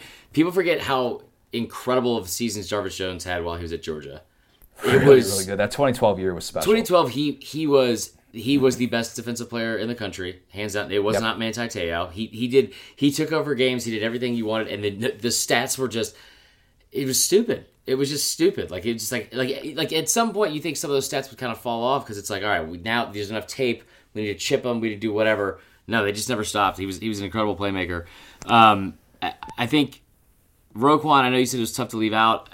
I agree, it's tough to leave out. He finished in the Heisman voting, so I would have him in there maybe ahead of Devin White. Devin White is. That was my toughest debate was between Devin White and Roquan. From a talent standpoint, like Devin White, I think is. I mean, what did he run? He ran like a 4.41 or something stupid. He is a freak for sure, and I gave him the benefit of the doubt because I thought his 2-year mark was a little bit more impressive than Roquan. And Roquan, don't get me wrong, as I mentioned with Chubb, he was the best player on that defense. Best player in college football, best defensive player in college football that year, and was somebody that Georgia just was so reliant on. I think he had 130 tackles or something like that. Devin White had 2 seasons of 120-plus tackles, obviously. He won the Butkus Award in 2018, and he sort of kept LSU afloat after all that Arden Key stuff went down, and that's probably an underrated thing where he was the clear leader of that defense. They relied on him so much, consecutive years earning All-America honors as well. Roquan was really, really tough to leave out. And I'm a Bears fan, so I obviously I love Roquan. He's a guy that I hope has a bright future in Chicago. Yeah. But to me, it was really, really close. Linebacker was tough, and even Josh Allen. You grow a little bit of an increased appreciation for some of these guys when you look back at their careers and you're comparing them against other guys during this era. Josh Allen, his 2018 season was just an all-time, just dominant year. Well, what a special year he had leading that program. I think that, and then when you're looking at guys like, I don't disagree with anything you're saying on those. C.J. Mosley also, guy that had back-to-back 100 tackle seasons, several interceptions, several big interceptions, and interceptions returned for touchdown. One guy that I think we left off the list that deserved to be on the list was Arkansas's Dejon Harris. He had 3 straight seasons of over 100 tackles in the SEC, and that's not easy to do. Did you want him on one of these 4 spots? Yeah. I don't know which one I would tell him off of. I'm just saying I don't know. I should have put him on honorable mention. Yeah, he definitely should make honorable mention. I don't know. This is also maybe a time to go look at it. And be like, hey, these guys are the best players. I don't think Dejon Harris is better than any of these 4 guys we listed, right? But I would don't want to. Yeah, but I just think we should mention the career he had. Yeah, for sure. Defensive back, loaded position. Not saying anything in the about SEC. this. Oh, this is tough. This was really tough. Vernon Hargreaves, Patrick Peterson, Honey Badger, Minkah Fitzpatrick. I think that Patrick Peterson's 1 season was enough just because of the fact that the guy essentially won he won Bednarik Award, Jim Thorpe Award in 2010. Yes, Cam Newton ran away from him. I know. I hear you, Auburn fans. But to me, his season was just so good. And Vernon Hargreaves, I came into this where I was covering the SEC full time right after he left, but I still obviously consumed all of this, and he was still a national name. But I didn't quite realize that he was a first-team All-SEC guy 3 years as a cornerback in the SEC. That's hard. That was the first That's person really I hard. went to go argue with you with about Vernon Hargreaves. And then I figured. the thing I see is, three. Yeah, that is really hard. That is really hard. I Derek Stingley could do that. I'm not doing, without a doubt. I'm not, I don't like getting into the DB thing because I'm so sick of the DBU argument because I just it doesn't matter to me, in my opinion. I know it obviously matters to other people. There's been so many good defensive backs in the SEC. And Gosh, a lot. I hate that argument of the DBU thing. Patrick Peterson, I think is the best cornerback I've seen in the last decade. I think that's fair to say. Vernon Hargreaves is also really good. Tyrann Mathieu made so many plays in so many different ways for his team. Mm-hmm. A guy that definitely could have easily been the all-purpose guy because I've brought up Eddie Jackson with 3 defensive touchdowns. Tyrann had just the season. I don't think I've ever seen. It just fills up the stat sheet, man. Just everything he did, it just impacted the game in so many different ways. Minkah Fitzpatrick, 1,000% deserves to be on here. Oh, no doubt. There's been a lot of good safeties at Bama. Landon Collins, Clinton Dix, Minkah Fitzpatrick, I think was the best. He was a guy that was able to come in and play several different positions and play them very, very well. So I like all 4 of those. There's probably Tre'Davious White. A couple other guys like that. Like a DeAndre Baker. I was going to say DeAndre, but I don't know the career numbers on it. But he was obviously one of the more shut down guys. I mean, there's been a lot. Stephon Gilmore. I mean, there's tons. There's tons of different ways that you can go with this, and I realize there are other cases to be made. I think Minkah's another one of those guys who just somewhat quietly had this career that is just kind of peak Saban throughout the decade of dominance, where you look back and Saban probably uses him as a recruiting tool all the time because he was an out-of-state kid, of course, from the East Coast. Yeah, essentially had the perfect career for an Alabama player. Alabama starter, year 1, All-American, year 2, All-American, year 3. I mean, Jim Thorpe, Bednarik Award, played multiple positions. This is not an easy group to make, in my opinion. This was one that I struggled with a lot. The defense itself, I think the defense was more star-powered than the without offense. a doubt, yeah. Yeah. The defensive player of the decade, I used the same logic with the defensive side that I did on the offensive side. And I went with Jonathan Allen because Jonathan Allen was somebody whose peak, yes, as a 4-year guy, he gets a little bit of the benefit of the doubt because he has more of a chance to rack up these numbers in college, all of that. But he just never really fell off. And his senior season was so special. And he was, like we talked about with Roquan, a guy who got Heisman buzz and somebody who is a 3-time first-team All-SEC selection. Not an easy thing to do at the defensive line position. 3 seasons of double-digit TFLs, 2 seasons of double-digit sacks. Best player in consecutive years on a team that played for a national championship. Would have ended his career with a second national championship had Deshaun Watson not been Deshaun Watson in the last few seconds of the game. Don't want to get into the pick play stuff. But I just thought Jonathan Allen had a peak that was ridiculously high and as high as anybody on this list, and also had the longevity over the course of his career where you looked back and you said, this was a really good career. I don't disagree with anything you said. He also, I think this is one is so easily argued because people aren't going to be excited about giving this to a non-sexy player. Exactly. You know what I mean? He's not as flashy as some of the others on this list. For sure. I wouldn't say that I disagree with it. He's been incredible. I don't know, man. It's hard not to say Tyrann Mathieu because of the season that he had. I would almost throw Minkah in there just because of. I don't know. I don't want to pick because I don't want to. This one sucks, man. Jonathan Allen, he's my favorite thing about Jonathan Allen ever is he was the alpha of that defense, and those people forget a little bit now, I think, because of how bad the defense was this year and how much better other defenses in the SEC have been than Alabama. They're not the standard anymore. But Jonathan Allen has the single best quote in the history of post-game quotes, and I will love it forever. It is when they beat Michigan State 38-0 in the Cotton Bowl or whatever it was, the first year of the playoff, and there's 38-3 maybe, and somebody was like, man, teams aren't supposed to do this. Teams don't do that. And beat teams, the number 3 team in the country by 5 touchdowns. And he just snapped his head over the report. He goes, Alabama does. and it was the best. I had a shirt made, I had a button made. It was awesome. Yeah, he's a good dude. I think I would have a hard time arguing against that for him being the player of the decade. If I'll say this, because I know a lot of LSU people are saying Honey Badger's got to be it. And that's good reason. If Honey Badger had played one more season, even if he had kind of not played up to his potential, as in that junior year where of course he was suspended and ultimately he was kicked off the team. Yeah. I think if he had played that year, he is no question the defensive player of the decade. He is another guy that is really, really tough to judge because of how things ended, and his peak was just electric. Well, and he was special. like he transcended so many other things where it was like, I'll tell you what, if there was another player that wasn't as likable as that kid, and it wasn't as genuine and authentic as that kid, that had quote unquote issues with drugs, he would have been forgotten about immediately. Tyrann Mathieu is different, and I could easily.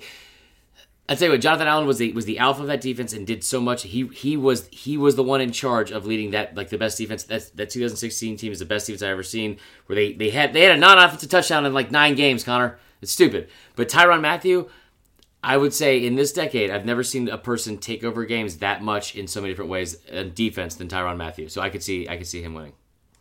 Let me read you his stats real quick, just because it needs to be appreciated. It needs to be known just from everybody, the type of year that he had in 2011 where LSU went to the national championship. 77 tackles, 17 passes defensed, 7.5 tackles for loss, 6 forced fumbles, 5 fumble recoveries, 4 total touchdowns, 2 via punt return, 2 via fumble returns, 2 interceptions, 1.5 sacks. That was one season? That was one season. So I'm going to change my mind. And there was the fumble force. I didn't have that stat in my notes. Tyrann Mathieu's the player of the decade. It's not close. Oh, it's close, but I mean, yeah, that's incredible. How many different stats is that? It's wild. It's absolutely wild. He was so much more than a haircut or a personality. He was so fun to watch in college football. That's like when my therapist asks, like, what are my issues? Then you just keep listing off stuff, man. You just keep listing off stuff. Marler, why don't we take a quick break? And then we're going to come back. We're going to talk about Texas Pete. And we're going to do a little bit of fourth and wrong.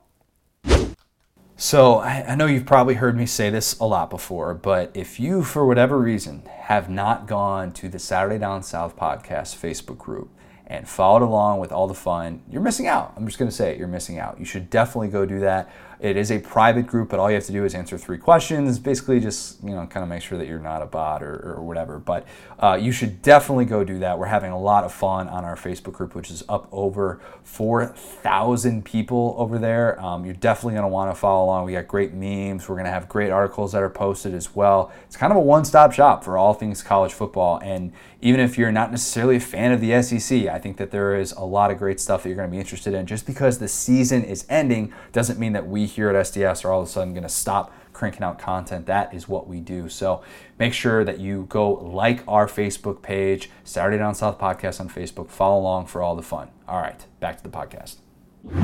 So Marler, you're on a bit of a health kick right now. The diet started yesterday. Not diet starts tomorrow. Diet started yesterday. Several days ago. Okay, it goes great with a diet. Somebody has said this before on this here podcast. Texas Pete. Yeah, Texas Pete does go great with a diet. I'm not keto. I'm pedo. Okay, let's say that right now. I am.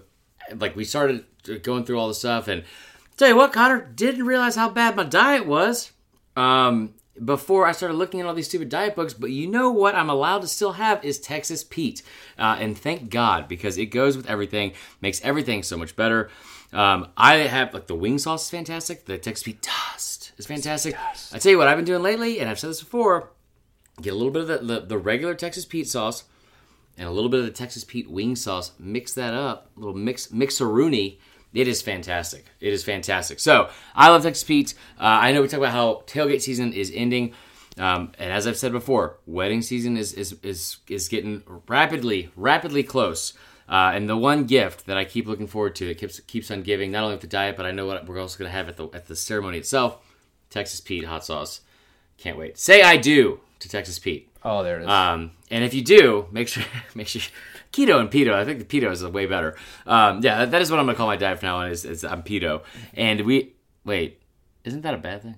I don't know. Maybe I don't know what you're going with that. I was just trying to make a rhyme, but I'm pretty sure that means something different.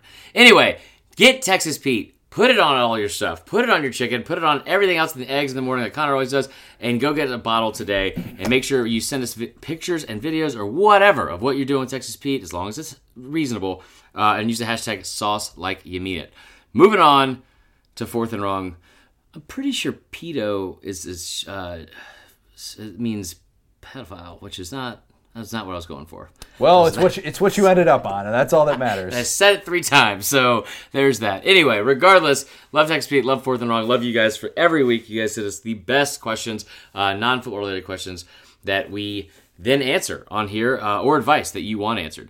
And so let's see here. It's in the Facebook group as well, which I know Connor mentioned. First question we have from Michael Dark. Imagine you just found out your significant other is pregnant. What sports-inspired name would you give him or her? I grew up a Michigan fan, so we named our youngest son Braylon after Michigan receiver Braylon Edwards. And she shot down the idea of Kirby, Herschel, Roquan, etc. Okay, fair enough. I think Braylon Edwards is problematic now, if I'm not mistaken. I could be wrong on that. Yeah, I won't be able to do this. I know that. But the name Horace has a nice kick to it. Oh my God. Horace O'Gara is a legend on the playground. That kid is never missing an open jumper. He's getting all the loose rebounds. He's scrappy. He's able to play well with others. Horace O'Gara, come on. No offense, but I love you, dude, but Horace O'Gara is not ever going to be picked to play on the playground.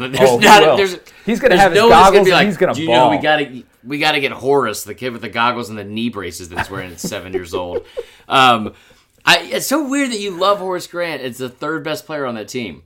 That's why I loved him, though, because when I was a kid and I grew up in the suburbs of Chicago, as I've said many times in this podcast, everybody around me was like, oh, I love MJ. I love Pippen. I love the guy who was making everything happen for him and getting all the loose balls and doing all the glue things to be able to hold that team together. Horace was so underappreciated, man. I love me some Horace Grant. That's fair. I would say, so I mean, obviously, like animals, I'd name Queso Corcovailoa, or now he's Queso Burrow, but either way. Mickey Mantle, Mickey Marler. I like that a little bit. Mickey Marler's catchy. That guy could have a late-night talk show for sure. Mickey Marler could have a late-night talk show or be a recurring person that pops up on websites that you don't need to be going to. I don't like that name that much because I don't like the alliteration on it. Very different ends of the spectrum there. I'm trying to think. I mean, like I like Mickey because of Mickey. Like I said, Mickey Mantle. Like Chipper is too much. Growing up in Atlanta, that'd be too much. I don't know if I would name another one of my kids after a player though. No, I wouldn't either. The issue is if you do that, and if, like the Braylon Edwards thing, if there's something that happens that's problematic or something like that, then it's kind of a tough look to be able to justify it. But it's inevitable, and it's going to continue to happen everywhere. How many kids have been, especially in the state of Indiana, how many kids named Peyton, Indiana's starting quarterback? Peyton that makes Ramsey. sense. I don't know. I mean, like Ted Williams, but Ted's such a weird name. Theodore. Like one of my friends just had a baby, and she named the twins, and the kid's name is Theodore. I was like, Theodore's a boss name. Is he a stuffed animal? No, I'm okay with that. You can go a lot of different directions with that too. I don't know, and I'm pretty sure I'm not going to be the one that's allowed to make that decision anyway. So I don't know any Oregon State players that Bay is going to make them choose from. Chad Johnson. Wait. Sean Mannion. Yeah, Mannion Marler. TJ Houshmandzadeh. Wait, did Chad Johnson play there? Yes, and TJ Houshmandzadeh. Yeah. Okay. Shout out the Seahawks. Big win yesterday. Go Squaw. Whatever. This is from Michaelan Crabtree, one of my favorite people in this group. She's like really young. She's like 18, but she's like super sensible, like a lot smarter and more mature than I am. She said, if you could spend the day with your favorite celebrity, who would it be and what would y'all do? I mean, I kind of already outed myself for the Horace Grant thing. I guess I wouldn't put that in there. I mean, I'll stick with the Bulls. Spending a day with MJ would just be a different kind of experience in every possible way. Yeah. It would be a pinch yourself moment throughout the entire day. And not to say, like, look, I've been very fortunate in this life, this career. I've had cool opportunities throughout my life. I've been able to be the bat boy for the Cubs for a day. And I have had... never said that. I think I've said this. No, you have not. I was bat boy for the Cubs for a day in 2004. It was a great time. They win or lose? They won like 10-0 that day. It was dominant. It was great. And that was when they still had a lot of star power. Kerry Wood, Sammy Sosa, Mark Pryor, Derek Lee, a lot of notable You guys. 1,000% never said that on the podcast or told me. I just said it right here and now. I've had some really cool experiences throughout my life, but getting to spend the day with MJ would just be above and beyond anything we've ever been able to sort of do. Just because his life is so different and guarded and secluded, and he doesn't really allow a lot of people in. Whereas everybody else in this social media culture, you kind of feel like you get little glimpses into their life. Whereas MJ really doesn't do that, and he tries to keep pretty private. So I think there's always been a certain mystique about MJ that, and I mean Michael Jordan, not Michael Jackson, as you often wonder about when I say MJ on this podcast. So Michael Jordan, yeah, for sure. Okay, so for me, I can't do anything simply or as requested, so I'll say 3 people. Ryan Reynolds.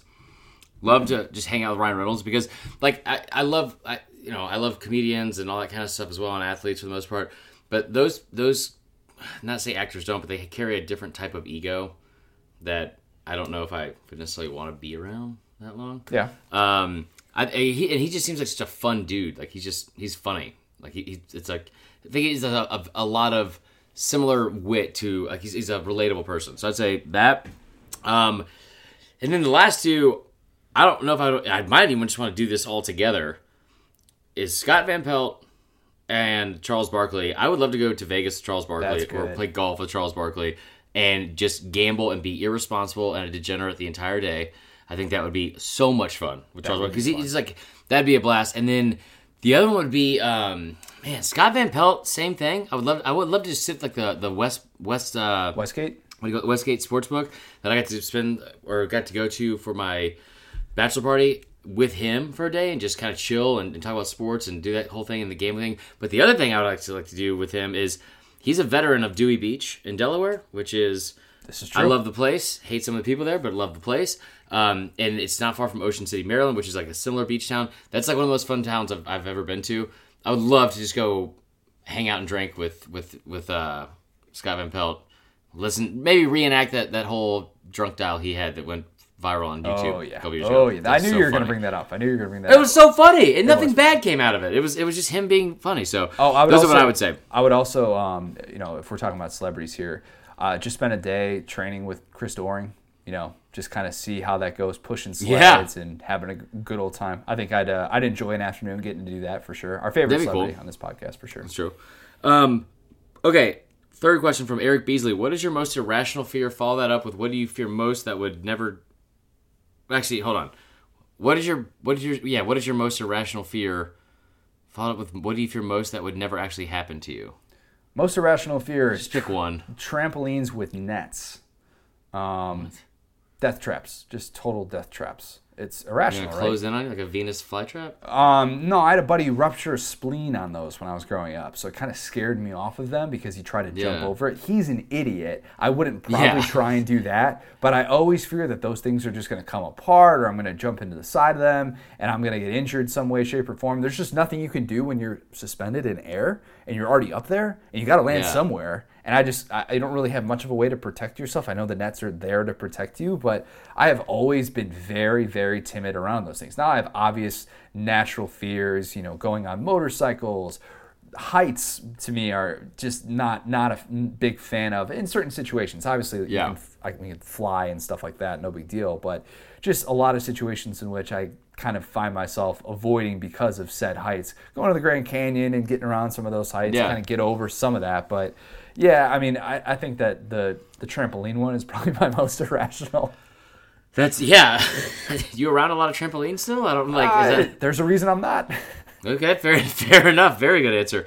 For me, let's see, outliving my loved ones. Gosh. I always like to take it to a dark place at first. God, that was dark. So for real, like bridges, I don't like bridges. I don't like being over them. I don't like being under them. I'm always afraid they're going to collapse. I don't know why. It doesn't matter how tall the bridge is. It doesn't matter. Well, it's worse if it's taller. Yeah. I've gotten better about it over the recent years.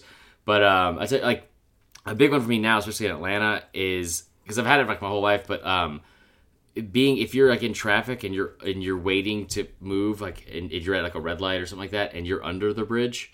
Oh, okay. That is a nightmare for me because and then we had a bridge burned down like 3 years ago in Atlanta, just like out of nowhere. So the other one is, and I'll say, knock on wood, this never happens to me because I would not do well with this. I mean, Auburn winning another national championship, that's one. That's not irrational. No, I'm kidding.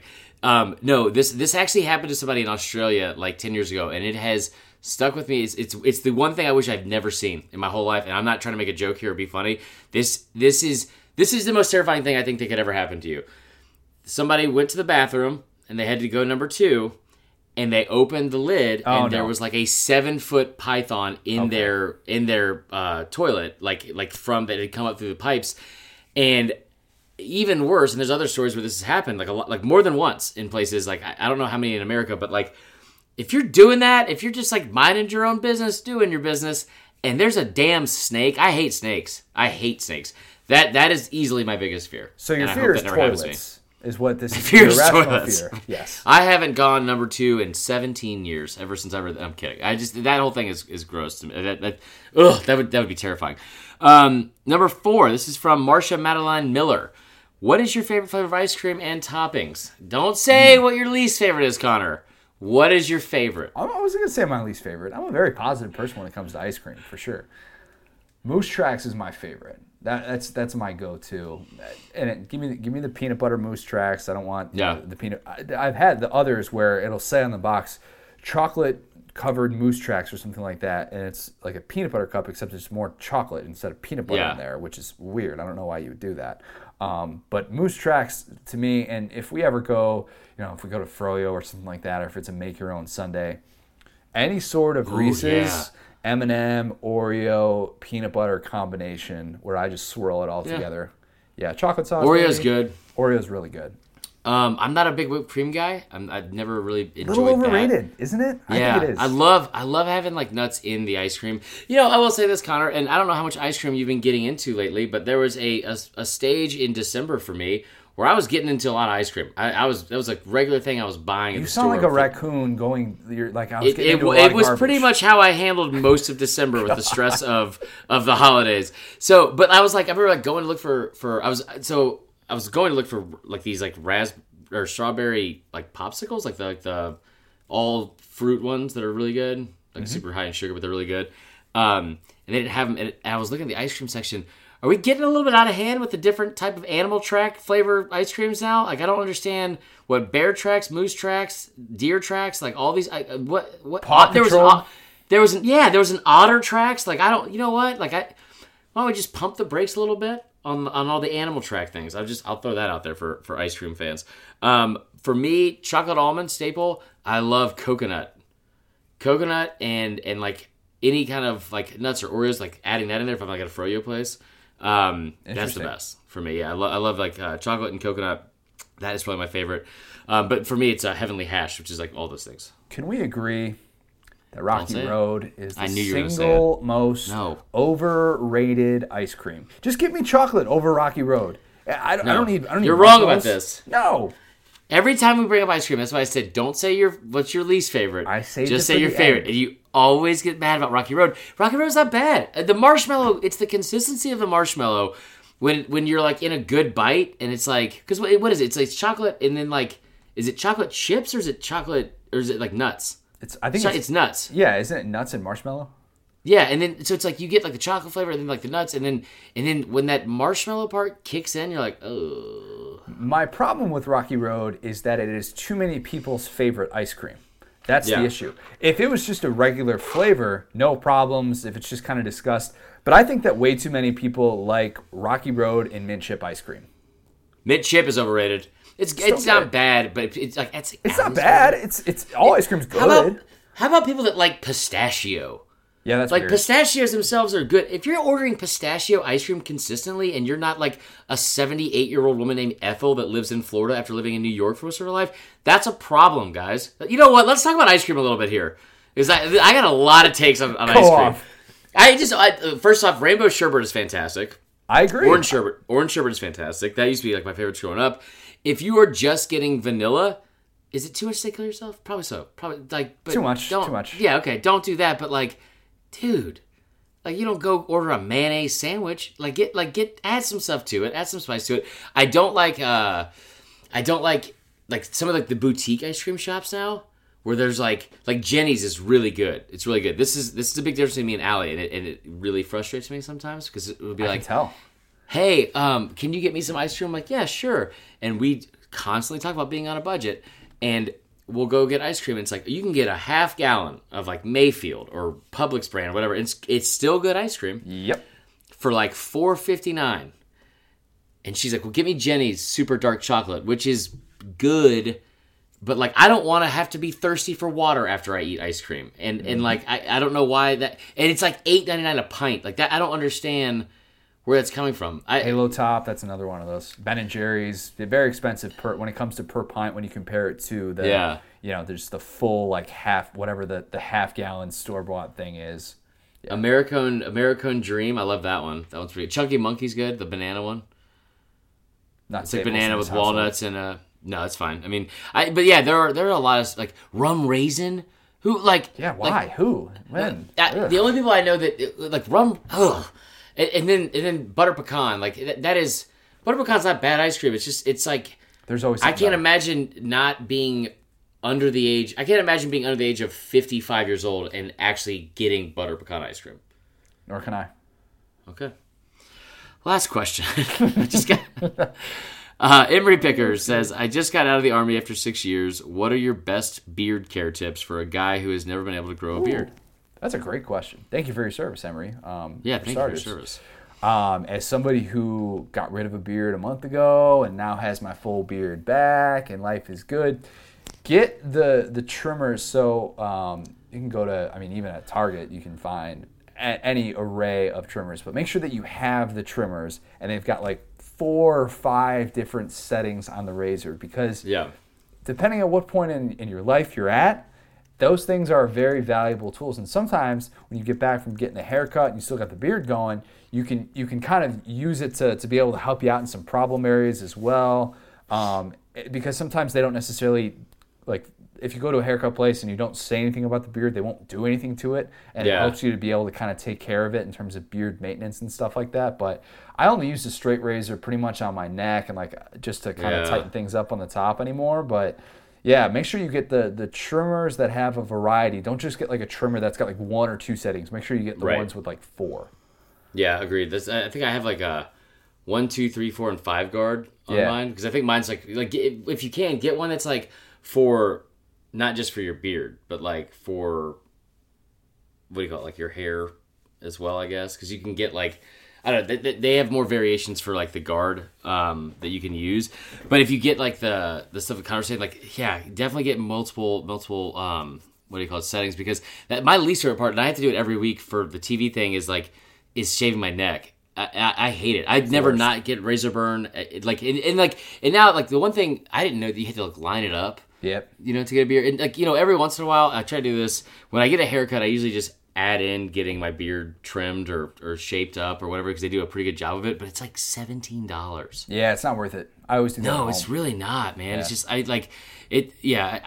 hate I just hate the part where like I actually have to use a dry razor to shave my neck. But you can get multiple ones where it's like a electric razor or whatever you call it, like that'll get a pretty close shave too. If you get multiple, just have a plan. That's the key thing with having a beard, is that if you don't have a plan, if you just kind of let it run wild or whatever it is, it'll get out of control and hurt you. And I don't know if you're a person who can't grow a beard, Emery, or if anybody listening to this can't grow a beard. It takes a while. Sometimes it takes a little bit longer than others. Don't force it. Wait for it to kind of build naturally over time. Keep shaving it until it's at the place where you like it. But just have a plan and make sure that it looks good. Make sure your significant other likes the way that it looks, and she can at least deal with it, because that's the last thing you want, is to all of a sudden add something to your life and she's like, oh, this isn't what I was hoping for. The significant other's she's the person that's got to look at you. So that's kind of a key part of this whole deal. When I started growing this last year, I grew it because I was sad, because this actually, I'm sorry you haven't brought this up yet. I've never asked you about that, Today is the 1-year anniversary of the Clemson Alabama game in Santa Ana Clara. And so that is, I remember I got back and I was like super sick. I was like just so sick. And also I had worked at Houston's for like however many years, and you had to shave every day, every single day, or they'd like send you home. I I started growing it out, and it was the first time I'd ever grown like a full beard. I was shocked. And I didn't know you had to trim it and keep up with it or do any of that stuff. So it was just like 3 months, and it was just like this bushy orb on my face. I didn't want to say anything. And no one said anything. And then like I would do the podcast or the Facebook Lives, and somebody was like, "You gotta trim up that beard, bro." And like, because if you grow it out just like puffier and puffier like that, especially if you have trouble growing a beard, it is more glaring where the areas like you can't grow it if you let it go longer. Beards take work. Yeah, so get beard oil too. That's all I have to say about that. Connor, take us out of here. Let's end with It Might Mean Too Much. This was something that got me a little bit fired up on Twitter the other day. Lane Kiffin hired DJ Durkin as an assistant. And I bring this up, and it might mean too much, because we know why Lane Kiffin hired DJ Durkin probably. And I threw out the hypothetical on Twitter of like, Ole Miss hired DJ Durkin because why? Obviously, Lane wants to get a competitive advantage. He feels that DJ Durkin is somebody that is going to add value to their staff as a defensive mind, as a recruiter, whatever it is. Athletic Director Keith Carter said that they vetted DJ Durkin as well. Here's the problem with that, and I'm going to go off for a minute here. DJ Durkin, the way that things ended at Maryland, where he was part of the player mistreatment scandal, ESPN investigation kind of shed some light onto some of the stuff, the toxic culture at Maryland, which was only looked into because of the death of Jordan McNair, the former Maryland player who died of a heat stroke during practice. And the stuff that he was making players do under his watch is just disgusting and bizarre, and somebody who, in my opinion, should not have authority over 18 to 22-year-old kids anymore. Say it real quick. I don't need to catch up. Say that again, Connor. He should not have authority over 18 to 22-year-old kids anymore, because there was, if you wanted to get into like making players watch gross things while they're eating, horror movies, eyeballs getting gouged out, like serial killers, like weird stuff that he was doing. Public shaming. Yeah, like public shaming, bullying. Had his strength coach. His strength coach like threw an entire garbage can of vomit at players during workouts. Like weird stuff that isn't just like, oh, kids are soft these days. Like no. Like stuff that's a major problem. 192-page report. You can read all about some of the stuff that he was doing over at Maryland. And people are saying, well, he's a great recruiter. This is the land of second chances. Like, okay, here's the issue. This is the easiest negative recruiting ever. Anybody that actually is going in a recruiting battle against DJ Durkin, all they have to do is say, you want your kid to play for him? For him? The guy was at the helm while all this stuff at Maryland went down. So everybody that's saying, oh, he's a great recruiter, he hasn't had to recruit since all this stuff went down. How in the world is that a good look for Lane Kiffin and his program to bring on a guy like that who just has all sorts of baggage? I don't care if Keith Carter says that they vetted him and they looked into his background. It's all there. It's all, this stuff is all out there, and nobody has allowed necessarily DJ Durkin to go into living rooms and tell kids why they should go to specific place, go to their specific school. And to me, that's the issue that I have. And a second chance, people misconstrue this all the time in college football, more than any other sport, and it bothers me so much. They say, what about second chances? Second chances in life are different than second chances to be able to coach 18 to 22-year-old kids and get paid hundreds of thousands of dollars to do that job. That is a big difference. That is such a... I didn't mean to cut you off. I'm done. Go ahead. No, Connor, like that's like maybe the best point that's ever been made on this podcast, like ever, because of the fact that like it's so frustrating now. And I had this conversation with somebody yesterday about some of the stuff that went on with the Facebook group and how what bothers me so much about where we are at today in society is the lack of discourse and conversation and like logical understanding of each other and listening of other people. And I struggle with it all the time too, but like we've gotten to a place now where everyone has their opinions made up, and most of those opinions, in my opinion, are based off of a snapshot of the actual issue at hand, where they see something they agree with and they kind of steer or veer towards that, and like like whether it be like news or politics or whatever, and then the people of the opposing side, any kind of difference or pushback becomes, you just don't like me because you're, if it's sports, we're rivals, or you're a hater because of this. And it's really frustrating. And I know that's just how the internet is, and I should get over it, all that kind of stuff, but it really is disheartening to see sometimes. And it worries me going into like this year specifically, not to get on a soapbox, with the 2020, where we're at an all-time high of contentiousness, probably because of like an election year, and at an all-time low of understanding each other. This situation, what you said, has nothing to do with it being a bad look for the university or because he doesn't deserve a second chance. It's the fact that like the biggest what's the word I'm looking for here? A product, for lack of better words, that is affected by NCAA football are kids and children exactly. and young men that are going into their 18 and 22 years old, and it's not okay to put a child's life in danger. And he's somebody that did that, and it ended up horribly. I mean, like I don't know how people wouldn't see that. Yeah, that's to me is a tough thing to spin. I'm not saying that means he's automatically going to go down that same path at Ole Miss, but I'm saying that in terms of bringing that type of personality into your university, I think that's just a really bad look on a variety of fronts. So Lane Kiffin is trying to fill out his staff. As we know, he hired Chris Partridge from Michigan, and he's still trying to do some other things to be able to build that up, and he wants to be able to recruit, get all those things. To me, there's a better option. There's always a better option if that's where you're going. Make sure, if you have not yet, join our Facebook group, Saturday Down South Podcast on Facebook, up over 4,000 members. If you are not following us on any forms of social media, you should be. You definitely should be, because we are going to continue to crush it. Our news team does great work, as we always say. Marler is on top of all things SDS in terms of Twitter, Instagram, Facebook Live. Are we doing Facebook Live before the National Championship? Is that the plan? Oh, yeah, we'll definitely do it for the National Championship. I'm trying to figure it out because it might be Mondays, but then the Bachelorette's on Mondays. So Bachelorette's on Mondays. We'll probably see. I think we're going to move it to Mondays at like 7:30. Mondays at 7:30 moving forward. We're going to preview the National Championship. Our plan as of right now is to record a podcast on Thursday. That'll come out on Friday morning for everybody to be able to read. We know the National Championship isn't until Monday, so that you'd be able to listen to that Friday, all weekend, go into work Monday, whatever the case may be. We're going to have a lot more coverage on that, really break down the game, maybe potential special guests that we haven't had on in a few months. We'll see if we can get that going as well.